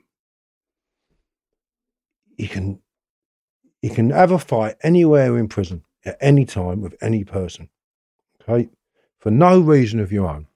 And like I said, that person's had a terrible day, or he's paid a few quid to have a tear up with you, or there's many reasons in prison. And like I say, you don't have to have done anything. To try to avoid fights is something you can become quite good at, circumventing it. So I found by staying off the landings, right, and pushing my door up, you're shutting the trouble out. You don't want to hear what everyone's bickering about until I remove myself from that. I see some terrible things in there, like I say, that coffins on the landings is a very sad thing to see. A coffin being wheeled off the landing and your next door neighbour's died. Heart attack, massive heart attack. I used to ride a bike all the time before he came to prison, played table tennis every night, didn't smoke anymore and had a massive heart attack. That's sad. I see a gentleman he converted to Islam and he had all of his intestines cut out, Lazarus. And I see this member of staff going to his cell door. And by then I stopped getting nicked for fighting, hitting staff and fighting with a mufti and stuff like that. The riot squad, should I say, or SWAT squad. So I had a settled period, matured, I suppose, and accepted my sentence in terms of how I was going to fight it. And I see this member of staff go to the cell door, open the door, put it down. Next day, open the door, put the food down. I thought, that's that Lazarus, isn't it? He don't really talk to many people. Does all this mad dancing when he's warming up. He seems a bit eccentric. So can you open that door, miss? I want to see that fellow in there. He's had an operation, and they cut all his intestines away. There was nappies on the floor where he couldn't get out of bed to go to the toilet. There was days' worth of food on his table that had mould on it, right? And no one had been in there to take care of him, right? Staff-wise, I mean. I went fucking mental, excuse my French, honestly, to see that man in that state. And I became not naturally, I just went in and helped him every day, got him out in the sun in the summer in a wheelchair, cleaned all of his cell, got his dinners for him in that. Just because you felt compelled to help this man. And like I would talk to anybody. So, and sitting down with him, talking to him, prison teaches you a lot, you know. Like I say, talk to a man who does pigeons, you know. Everyone's got something interesting to say if you get to know someone. And that was probably one of the worst things I'd ever seen. Let a man in a cell with cancer, which had been cut away, and not fed him or take care of him after a major operation. And that was in Whitemore. And there was a screw there. And they used to call her Galon out of Planet of the Apes, because she was real bleeding. She was prettier, Galon, you know, but she had that way about her. And the staff used to call her that. Don't forget, you're in prison. They don't mix their words in there. Maybe a bit more political now, but in there they won't. But she was a nasty piece of work. And it was her that was putting the bleeding food down in the cell. Couldn't give a monkeys about him, dying in there. So, yeah, that was probably the worst. What about self-harm, suicide? Seen all of that. Throats cut out. Yeah, slashing their arms down. Slashing them down, they can just pierce it and squirt it and bleed. Crosses a lot worse. Obviously, you can sever the arteries. But seeing all of that, even down here and the neck, you know, and just things like that. Sad. Did you see drug culture change over the years? You did, because you've gone from the old cannabis, where people would have a spliff, far more happier places then. The heroin came in, not as much of it, of course, because people didn't like the heroin on the landings, thank God. Devil's dust. But then the spice came in, and it comes in with like a different era. So the old schools go home, we like smoking a bit of Rocky. Michael Howard introduced basic standard and enhanced regime for different level prisoners, how much money you could spend on your canteen. Of course, so then you've got to decide between having £15 worth of canteen, whether it be a coffee, tea bag, bit of toothpaste, mouthwash, something that might make your time a bit easier. Even down to washing powder that makes your clothes smell nice, and a bottle of it and all. But you've got to buy that on a budget. So if you've got £15 to buy that, or £15 to put on the phone to talk to your children, are missing their daddy for whatever reason, it doesn't mean that they should be punished. What a lot of these lads do are a drug deal. So they brought in a system to stop the hierarchy, but caused a hierarchy. So people started dealing in a lot more heroin, then the spice, and then the landing changed completely. It's a terrible drug, that. There's so much profits in drug dealing. Does that corrupt some of the guards that they would bring it in? Well, the obvious question to that is yes. There's always going to be a level of corruption in any society. More so now that they've taken away smoking. Bizarre, because what these lads do, they just get on them vapes. And they're on the vapes like 2 or 3 a day, some of them. And they're meant to be, people say they're not as damaging, but I tell you what, they have trouble breathing doing the circuits when they're on them vapes. Be for sure, because I witness it. So anybody who says they smoke vapes, they don't do you no harm, they do. Go and run a mile, right, after you started smoking them for a month and see how you get on. Watch yourself cough. So they don't smoke the tobacco, but smoke the vapes, and they go out having a habit of doing this all the time. And they do it with a cigarette. And I think they've learned they smoke more on the vape than they would do on a normal cigarette, because they were always doing this because of the taste. So when they go out, and what they've been doing is practicing smoking more. So they go from 20 to bleeding 30 or 40 fags. Terrible. And you look at these silly little things, how inflicting rules in prison affect people when they go home. They come into the prison, they get bang on the spice. So when they've come in and smoked a bit of hashish, can't get that, get the spice because there's good money in it, whether whoever's bringing it in, whether it's staff or inmates or visitors, there's great money in it. And it creates a thirst where people need to quench that thirst, and it's money, isn't it? In America, you see them coming in for weed and other stupid shit, and then they're injecting heroin. The majority were injecting heroin. Yeah, you'd have an access to needles more so back then, 20 years ago in America, than the lads have got at the moment.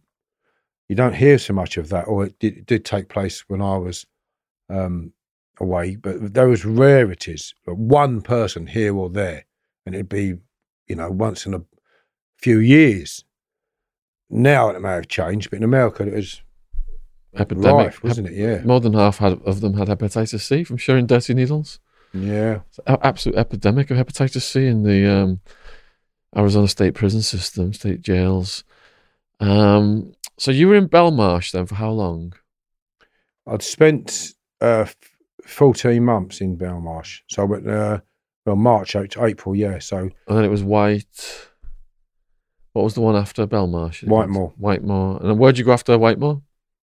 Out onto the mainstream. Mainstream. I got moved about a lot. I think I had 18 moves in 4 years, various moves. Belmarsh back and forward. Whitemore. A lot of laydowns, 28-day laydowns. The Belmarsh unit. Then back to another prison.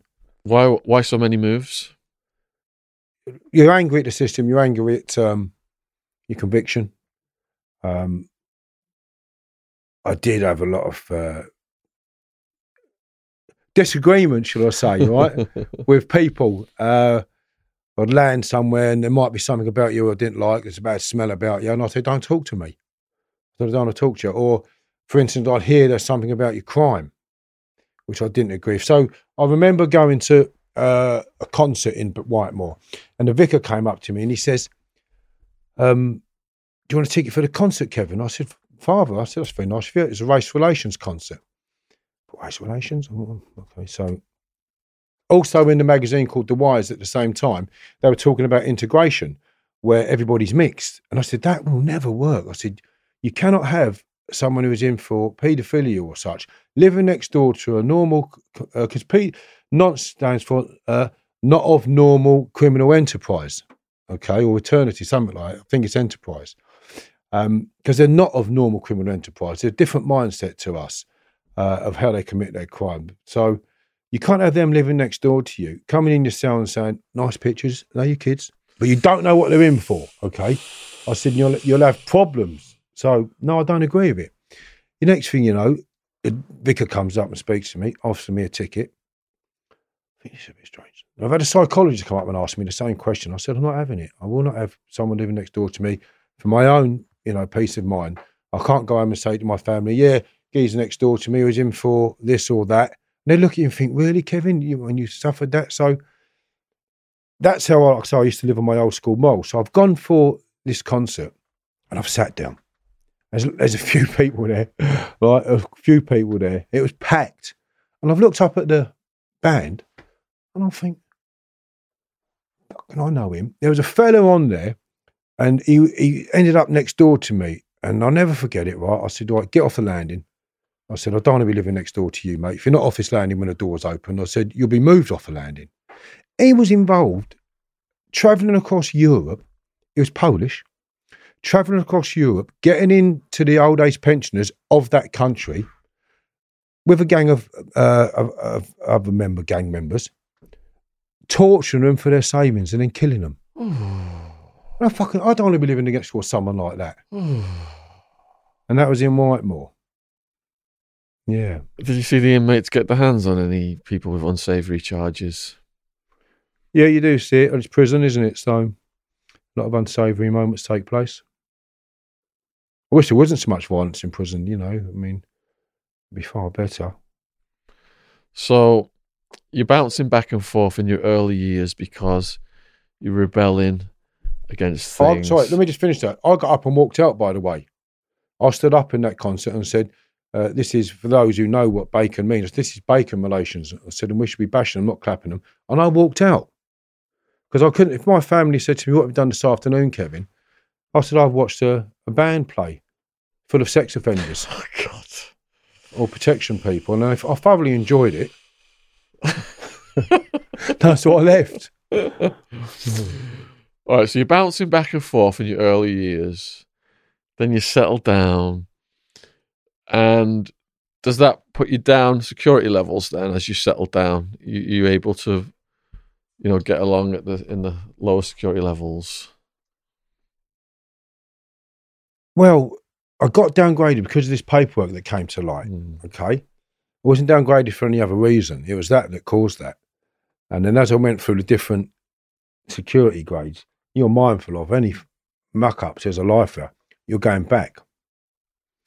So, the violence wasn't, it's a lot more petty violence in there, not all robbing and drugs in those gaffs, but I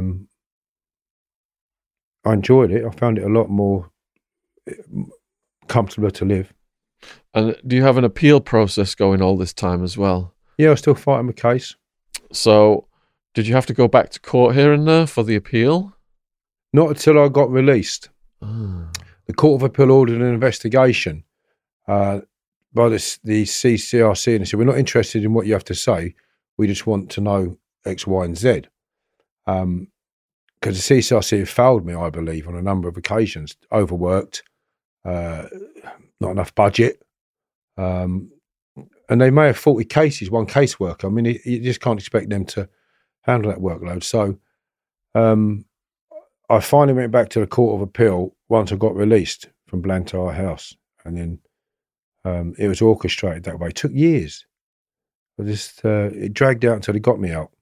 I don't want to release you from prison, innocent man. But on my appeal, Lord Chief Justice Rafferty, she sat at Kalisher's bed, who's the prosecutor in my case, and they were discussing setting up the Kalisher Trust, which was a trust for barristers that work within the CCRC, overviewing or overseeing miscarriages of justice. So I never stood a chance in the CCRC because I could have any one of those barristers working on my case from the Kalisher Trust. When I go up on my appeal, Lord Chief Justice Rafferty has been ushered in, shall I say, at last minute's notice to sit on my appeal. Lord Chief Justice Hughes has stepped down. She was a personal friend of Kalisher. She's never going to overturn my conviction, is she? Go home and tell his children, I'll just overturn your father's biggest victory today. Oh, God. People wouldn't believe that, would they? But that's factual. Did time go faster as you got further into your sentence? In the beginning, did it seem like 20 years is forever, but then it sped up as you get closer to the gate? It does when you're getting something like in CCAT or DCAT conditions. In C and DCAT conditions, it goes faster. Yeah, a lot of fun. Even in B, coming down from about 16 years as a category A, coming off the book and going into a B cat, they asked me where I wanted to go. And when I come off the cat A, I went Royal, private prison. You know, they're meant to run a lot more better than HMP where you just sit there, not going anywhere. Private prison, it's money. So everyone that comes in, everyone's out the door, they've earned a few quid. And did it meet your expectations? Yeah, it wasn't as good as it was when it first opened, but it was still good. And I was out the door a year, almost to the day since I'd been there, recategorised to a C cat, went to the Wolds, sat there for about a year again, and then went to Blantyre. But those years, depending on the prison, Sean, obviously, they make your time go faster or slower. Excuse me. It did go a lot quicker towards the end anyway, yeah. So all the people watching this, you know, they got a taste of your story, but the only people who understand your story 100% are the people you were in there with. Did you feel that you bonded with some of the people that you were in there with, and are you still in touch with any of them? I am, yeah. And, you know, people commit crime, but it doesn't mean they're bad people. We've had Lord Archer and such in prison. You know, there's many people turn up in prison. You go out your house, drive down the road, you kill someone by reckless driving because they've run out in front of you and you're doing 35 mile an hour instead of 30. You may go to prison for that. So, yeah, I did form bonds with people that made me laugh and had goodness in them, had manners. And you can recognise that in a lot of people. Some good people at masking it, but you do find some good characters in prison. You genuinely, you know, have a lot of time and would say affection in the right manner, of course, because I never participated. A lot of men have husbands and such in there. I never.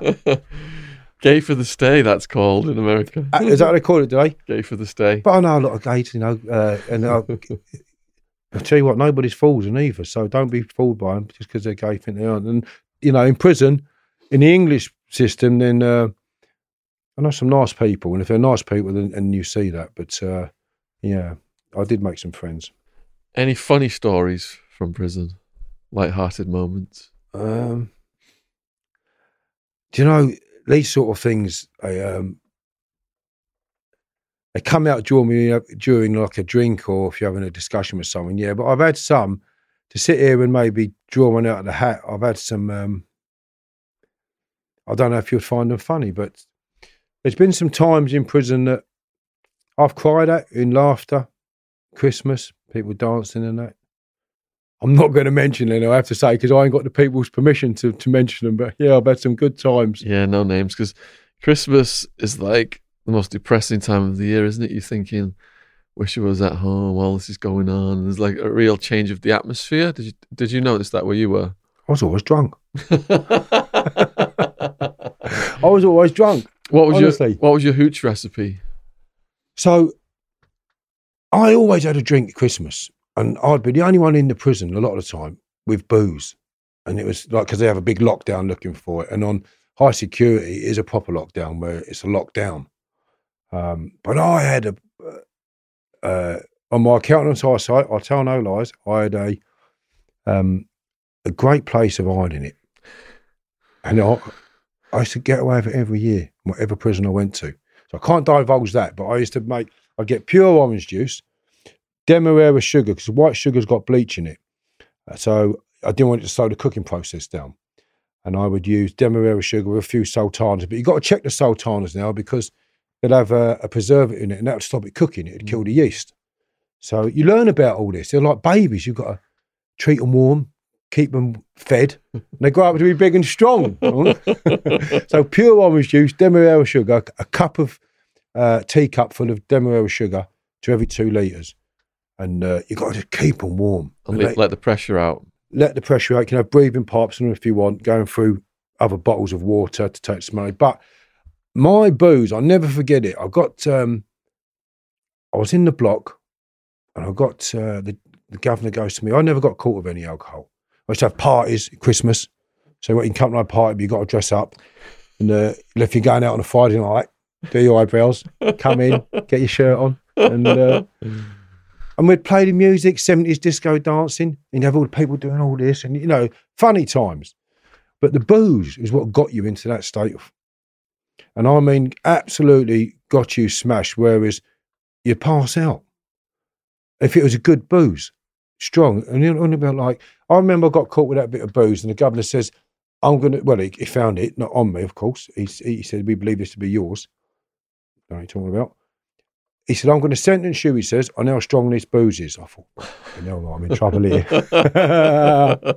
Right? At that time, bearing in mind it weren't finished, it was 37%. That's not bad. That was a 3-dayer, and it was still going. It had been a lot stronger on the 4th day.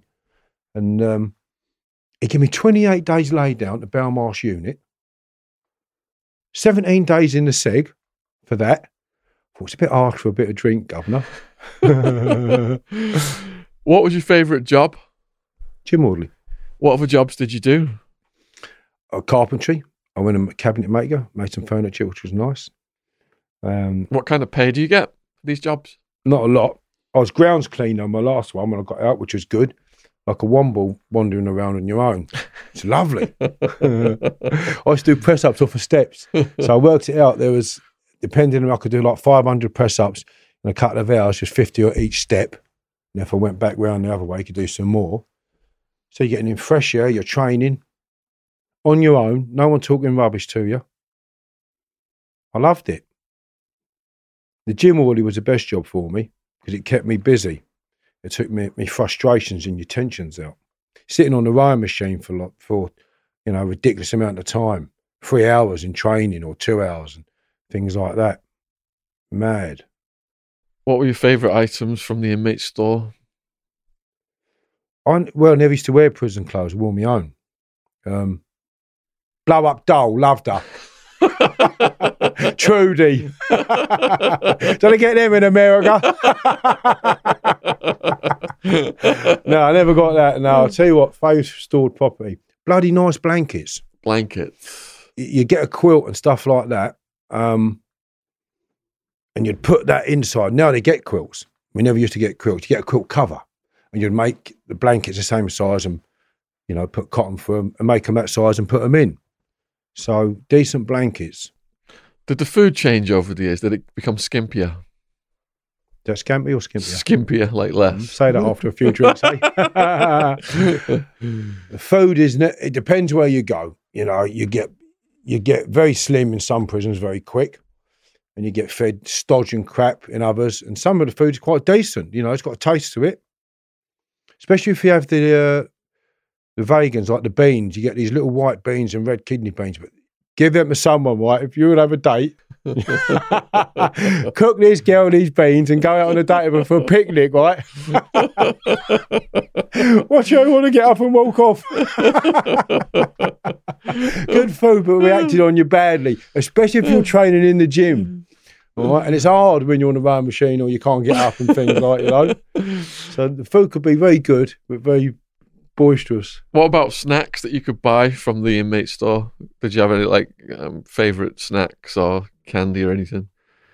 You get most things, like if in the dispersals where you're cooking, well, not even Swell side, for instance, there's other prisons where you can cook now. You'll have steak. It might be from Nigeria, and you lose a few teeth chewing it.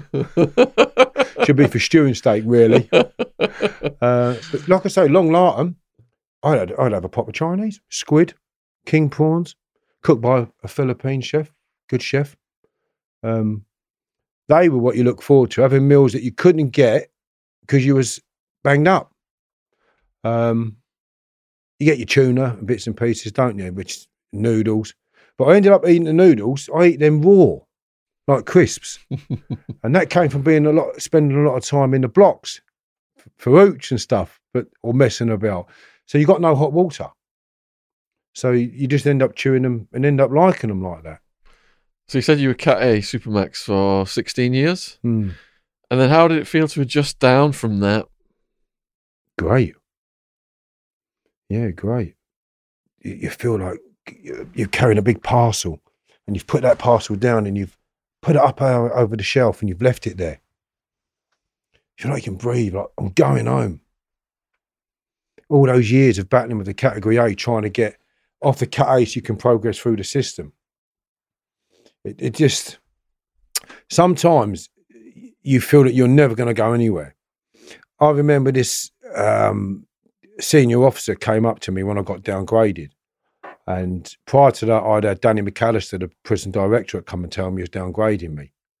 Okay. And I didn't know he was saying we were going to downgrade me at the time, but he came to discuss. He said, is this right, what we've heard about your paperwork? And I went, yes, it is. He said, well, I've come to tell you we're putting something in place in relation to your category A.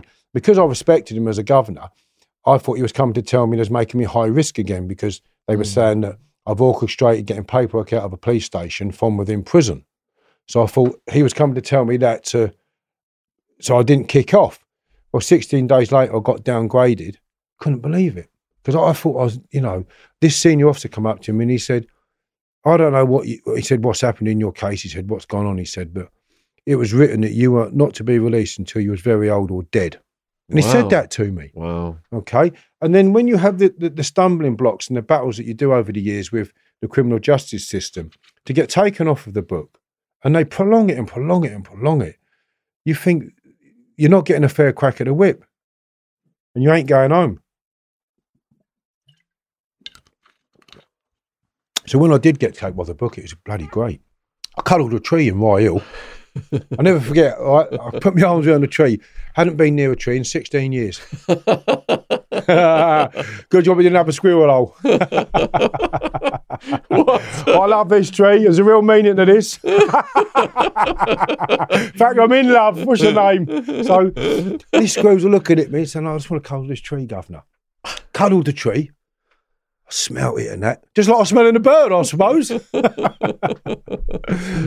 I smelt it and I thought, lovely, lovely. And then I walked a bit further down. I was going to a hospital, right, and to have a look at my knee. And I walked across this bridge and it was like running water in a stream. The three screws, just waddled off. I said, hold on a minute, governor. Wait a minute, will you? And I just want to listen to this stream. And you hadn't heard those sort of things for years. So going into a BCAT even at that time, I was experiencing stuff that it made you feel free, those little bits and pieces. What made you want to write a book? My barrister told me that the book would make a good film. I was asked to write some pieces for a Charlie Bronson book called Respect and Reputation. How respect is gained and all reputation's given. So I penned a few pages and I made it into a chapter. Off the back of that, I thought, well, it's been well received. I shall put what's happened to me down in a book. I feel confident enough that I can do that based on how the Respect and Reputation was received. And I wrote it. Of course, I wrote it in 2005 for 6 months. And they change about a bit, Sean. You can chop and change them, as you well know. And even up until publication, I've moved the chapters around. So when people ask me where the chapters, I say, I don't know. I had to do it by letter in prison, sending notes out on A4, okay? A4 pages. I've got envelopes of pages like that, where the book was sent in to me in manuscript form, because it hadn't been printed yet. And then I'm sending it back out. I'm sending them registered post. They're not getting out of prison, usual stuff. So things are going to happen in the book where I'm pleased with it, okay? And I can't remember where all the chapters are. But sorry, I wrote it to get the details of my case out. Did you find it therapeutic, writing? Yeah, you do, don't you? So they say like a diary a day is very good for the brain because you're getting the thoughts out onto paper. I found years later that I would write a good letter about something, if I was upset about something, write it down on paper, and then it's out, and you've had 2 hours or whatever you've done penning this letter, and then the next morning you can tear it up. But getting it out of you for that time, you'd only been sitting there stewing on the bed or looking at the ceiling, fuming, or walking up and down. So, yeah, I think writing the book did me a wealth of goodness in terms of for my mental state and feeling I was going forward. Do you still write? Yeah, I have. Yeah, I've penned. I've started writing the second one, but that will be a while. That sometime. I'm going to give this one let it run because I want to overturn my conviction back off the Panorama program that is on YouTube. I feel that when we go to the Criminal Cases Review Commission off of that, it's going to be very difficult for them in that evidence that was used to convict him has now been proven to be false and fabricated.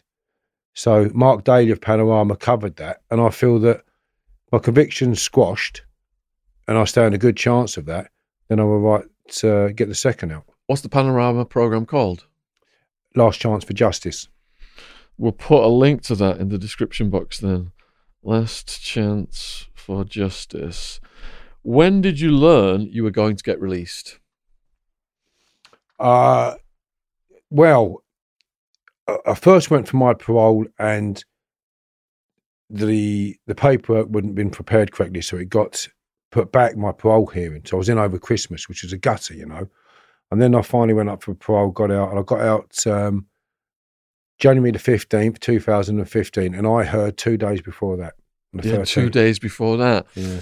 Where were you, and how did that feel to hear that, and who broke the news to you? I got called back from work. I was working in New Era in Croydon, metal company, skips and such. I was working there. I got called back to be told I was being released. I was given it in writing from the Secretary of State, and I was given that by a governor. You half know at the time, though, Sean. You know, you're in a DCAT, you're going out, you're having home leaves. So you're getting a taste of life, aren't you? You know you're going that way. It's just a matter of when. It can be prolonged at times, but you know you're going, each time you go through a categorisation, you're going that way, aren't you? Yeah, yeah. And, so you knew the direction you were going in, but then all of a sudden it's like, psh, there you go. I got chucked out of prison. God bless them, they gave me £46. And I went off to see my probation officer. I said, okay. I said, how about a flat? And she said, you've got the wherewithal not to be sleeping on someone's floor, she says, Kevin. I said, but surely I'm coming home and me having to go and get a living, which is everybody has to do. I accept that. But do I not, surely I should be entitled to a flat, all these years in prison or somewhere to live? And I said, no. And if, you know, there's a lot of people that go back out onto the street now, they're all about making it a criminal law, aren't they? To release someone homeless. And they should do, because many people come into prison and get released back onto the street, but nowhere to go. So I got released on January the 15th, went to probation, under strict guidelines at the time, could have just been released, like I say, but free. You don't mind sitting in a traffic jam at all. That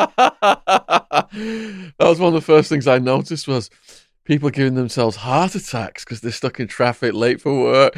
And you're like, oh, if only they'd been in like an environment that would make them appreciate the small things. I said, to myself, I love sitting here. I've got music. I'm warm. Okay. I'm free. Evening. Oh, it's afternoon. Sorry. Sitting there, and you can pull off. I loved it. I didn't give a monk. I thought I'd rather be sitting here than sitting in a bleeding concrete box in a traffic jam. It's intense, isn't it? And it's like you're high on life, but it doesn't last that. I mean, you've always got that appreciation that other people perhaps don't have. But when you first get out, it's like you are literally high on life, but then it goes down, doesn't it? It diminishes to a point. But I have to say, Sean, my life licence was like having a noose around my neck, because I was always aware that I could be recalled at the slightest problem. And it may not be your problem. You know, a bit of road rage someone, you know, and whatever happens is you can be back in prison. So you're IPP? I'm a lifer. Life license for life. Life license. So, you know, whether it's common assault or I lost control of my emotions and threw you, that could have killed you because you could have banged your head. Okay? That's the way they look at it. So you're always on a life license, which is difficult. And I was always mindful of that, I say, but I did enjoy life a lot more. When I got flown into the Royal Enclosure and by helicopter, taken into there, okay? And the geezer standing next to me is the king of guitar. chatting away to him. He's got a great big cigar on. And at times like that, it was a friend of mine who invited me there. Okay. And you think, lovely. You're meant to be a contract killer. Okay. You're in here for killing people. Where's the security? I've just been flown in by helicopter and I'm chatting to the king of guitar. and that it just made it all what it really was. Nothing. It's all bleeding crap. What did you do on your first day of freedom? What did I do on the first day? Well, really? Well, I can't tell you that, Sean. You're not my psychologist. What did I do first day? Day 2, perhaps. Day 2. What was it like to be sleeping like somewhere that wasn't inside anymore? Was it like? I stayed with a friend of mine, Matthew Tate. I used to box with him. And he knows the bodyguard for Abramovich, close protection, ex-boxer, sports, physical trainer. And he went there and he had a house in, where was it? It was Kent. And he said to me, come and live with me, Kevin, when you get out, and my missus. I thought, lovely. So I went there first night. They went away. They went somewhere. And I remember I made a mistake because although I like to drink a vouch and that, I'll get trained the next morning and trained and stuff. I thought Baileys and Jack Daniels was a drink you had to mix because I've never been a big drinker. Okay, I'm not a drinker. I mean, I didn't drink really start till I was 21 and that. So I put Gold FM on. I got Baileys and Jack Daniels, making myself a drink out of the two, listening to Gold FM in a bath. And that's very sweet, that stuff, isn't it? Right? And because I'd had a drink, I got out of the bath, thought it was cold, listening to the Gold. And I thought, for the first time in 20 years, I'm in a building on my own with not another human being in that building with me. And I realised then, for the first time in 20 years, I got up and walked around naked. Have you carried any of your habits from prison into your life now? Yeah, definitely so. Yeah, definitely. I've always been organised anyway as a child, but I read a lot now. I prefer reading. Like if I go like in a pub or restaurant, I prefer to have my back against the wall, things like I that. had that before I went away. My dad taught me that, and I never understood why. In all stuff like that. My dad was a Scot from up in Fife, but hard-working man. But he just showed me that, something he learned, and carried it on.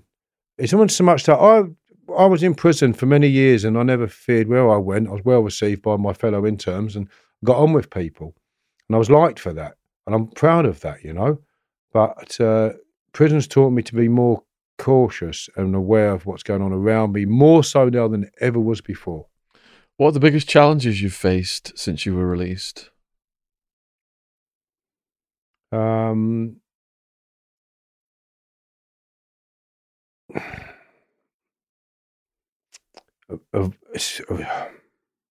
People can be very difficult when you're a life licensor, so that's challenging, very challenging.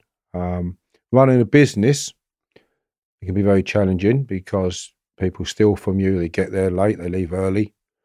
I had a lot of building sites up and down the country. Managing them was very stressful. I wouldn't do that again. I now do the modular building, which is it's a modern method of construction. It's going to take this country by storm. Well, it has already, actually. But I've been looking at that for 4 years, and I launched my company a year ago. So the building game can be very stressful or very enjoyable. And I think the modular is a good way for me to do that. So I had a long period in the building game that I feel was very stressful, going out the door at silly o'clock in the morning, getting in late. When I come home after a long sentence, I had to go to work, and I did very well at it, I must say. So I liquidated that company because of the recent climate and such. But I did 1.7 million over the course of middle of year to one, and that was with one company. So coming from prison with nothing, paying myself a decent wage and employing up to 25 people at one point. Congratulations. From nothing. That's brilliant. From office, I had offices, and I've still got the offices, still going now. So finding a living to provide for yourself and your loved ones and your family and live a decent life within your means. So we'd all like to be able to do this or do that, but you've got to live within your means, Sean, haven't you? So you said earlier on that you were only released a few days ago. What caused the recall? Common assault. So I lost control of my emotions by throwing my victim, who was drunk, and that they'd scratched and kicked and punched my car, drunk, and I threw them. I have to accept that I threw them. Only threw them. Say only, I still threw them. As a lifer, lost control of my emotions, and it recalled me to prison. Well, this is the thing, isn't it? I mean, if people are starting shit, what are you supposed to do, really? Just completely back down because of the risk of going back? Home is what I was told by the magistrate. Yeah. Walk home. I said it was 50 miles. That's what I said. I said it was 50 miles. And she said, well, you wouldn't be here now, would you? I thought, fair play to you, but I had no money on me. My wallet had been taken, my car keys, my house keys. I found the car keys eventually, okay, and the wallet and the car keys and that. Found them where they'd been hidden. Got to the car at 6 o'clock. So I was held captive. Really, I mean, if it was the boot was on the other foot, I mean, I could have had them for kidnapping. But I was kept captive till 6 a.m. by a person who was drunk, had a drink. And when I found my bits and pieces, it involved my car getting damaged. And it's on camera, it's on video, so I know what happened and it's there for everyone to see. And I threw that person and I went to prison for it. That was the hardest lesson I've ever learned for that. How long did you do on that one? Nearly 15 months. All right. And if I was a normal citizen, I'd have been bound over with a £80 fine or something. Did nearly 15 months. So going back then, seeing the same faces and the same staff members, how did that feel? Well, I'd never seen this staff before at the new prison. I was in this prison in 1999 on the laydown. And I see one member of staff, as it happens, who was there in that year. He was still there. So blimey. He was the same then as he was now. He was all right, you know. They gave me the gym from the block, 2 hours twice a week. I was high risk, AA. We used to go to the servery to get your dinner, which was great. You know, they used to put it outside your cell on the floor. So to be able to go and get your food and see them serving it up, and they gave you a packet of biscuits and a hot chocolate sachet on a Sunday. Which is a very good block. And I see one member of staff there. But I found that staff have changed now. They're very different. Was it plain sailing then, that last stretch? No. Prison will always throw stumbling blocks at you, won't it? What did it throw at you? I've got a baby son, and he coming into prison, COVID, having no visits, been locked up a lot. I'm doing my bang up. I can do my bang up well, but you see other inmates who do it. I don't have a TV, so I can lay on my bed and meditate if I wanted to, or just listen to bleeding music channel or read. And I'll be fine in there. Just give me some food. I'll be all right. Shut the door, please. Those were challenging when you want to see your son, and he's at an age where he shouldn't be out of his life at that a very particular time. Things like that, and feeling the unjust of it, to be honest with you. But over a period of time, you accept, well, in a law-abiding society, you can't go about just throwing someone because they've damaged your vehicle. You've got to call the authorities or just ignore it. Anybody watching this now will go, all right, mate, really? I say, well, that's how I have to live my life. And if I don't, then I should go back to prison. Yeah. And that's the reality of it, and it's worrying that. Yeah, yeah. So I'm going to live down on Dartmoor in the next 3 weeks. I'm going to get a tent and stay away from everyone. So what's your plans now? Your business and for your own peace of mind, you know, you're going to have to like restrict yourself from going certain places and being around certain people, or, you know. What? Yeah, I've got restrictions. I wear this tag for 6 months, which is still plugged in. So this is our only guest we've had who's got an ankle bracelet plugged into the socket over there right now. I know, it's embarrassing, because the worst for me, Shaw, is if you want to go somewhere on a business meeting, or you want to go into a club in London, which is, again, say like the Arts Club or the Embassy Club, somewhere like that. Any club really, or any hotel, and you've got an anklet bracelet around, it might start vibrating. Hold on a minute. Just got to get the lead out. It's a medical device. Oh, God. I've got an extension lead in the boot of the car. Run this out the kitchen, will you? So how does this work then? Like, if you go somewhere, it reports to them everywhere you go, does it? And you're not allowed to go certain places? This was introduced by a wife. She wanted to know where her husband was at all times. And they sold it to the criminal justice system, and it's done very well since. Now I have to wear it. I'm not even married, so there's a point in the law there. So what's your plans now? What do you want from life? What do most of us want? We don't want to be happy. You want to enjoy life. I mean, life's about living. So I've got some tattoos. One life, live it. And that's like Ollie. And I had them done when I came home from my 20-year sentence. And I got one over here called Code. So I got a number of things I believe in. And like, so I wrote that book. There's spelling mistakes in it in the promotional copy, but that was done from in prison. But I'm not a dope. But so someone once says to me, "What do you believe in, Kevin?" I said, "I believe in chivalry, honour, decency, and empathy." So I've had Code tattooed. Well, honour spelled of an H in it. So I've had to change it to oath, not honour. So I believe in those things there, and just enjoying yourself in life, and don't offend nobody. If you can, just enjoy life, and whether it's doing something in your garden, cutting a lawn, enjoy everyday things that people take for granted. All that hustle and bustle and working your life away. Life's about enjoying yourself and enjoying life in the company of others. And you know, watching your children grow up, or other people's children, and, you know, friends and families and such. So basically just enjoy life. And that is a lovely note to end this on then. So I think people watching this, the hearts are going to be going out there for you, man. 20 years for something you didn't do. That is so messed up. You can support Kevin by checking out his book. Link will be in the description box. Is there anything you would like to say to the people watching this in conclusion? Yes, please. So I've got change.org. It's out there for people to see on the Fitted Up and Fighting Back social network platforms. Anybody who could sign that, I'd be greatly appreciated. Pick the book up. Read the book. I mean, the book will really open your eyes to what takes place. And more so, I think you'll thoroughly enjoy it. And I say that based on, we're getting 5-star reviews right across the board. And it saved me taking my nan's pension every month from her.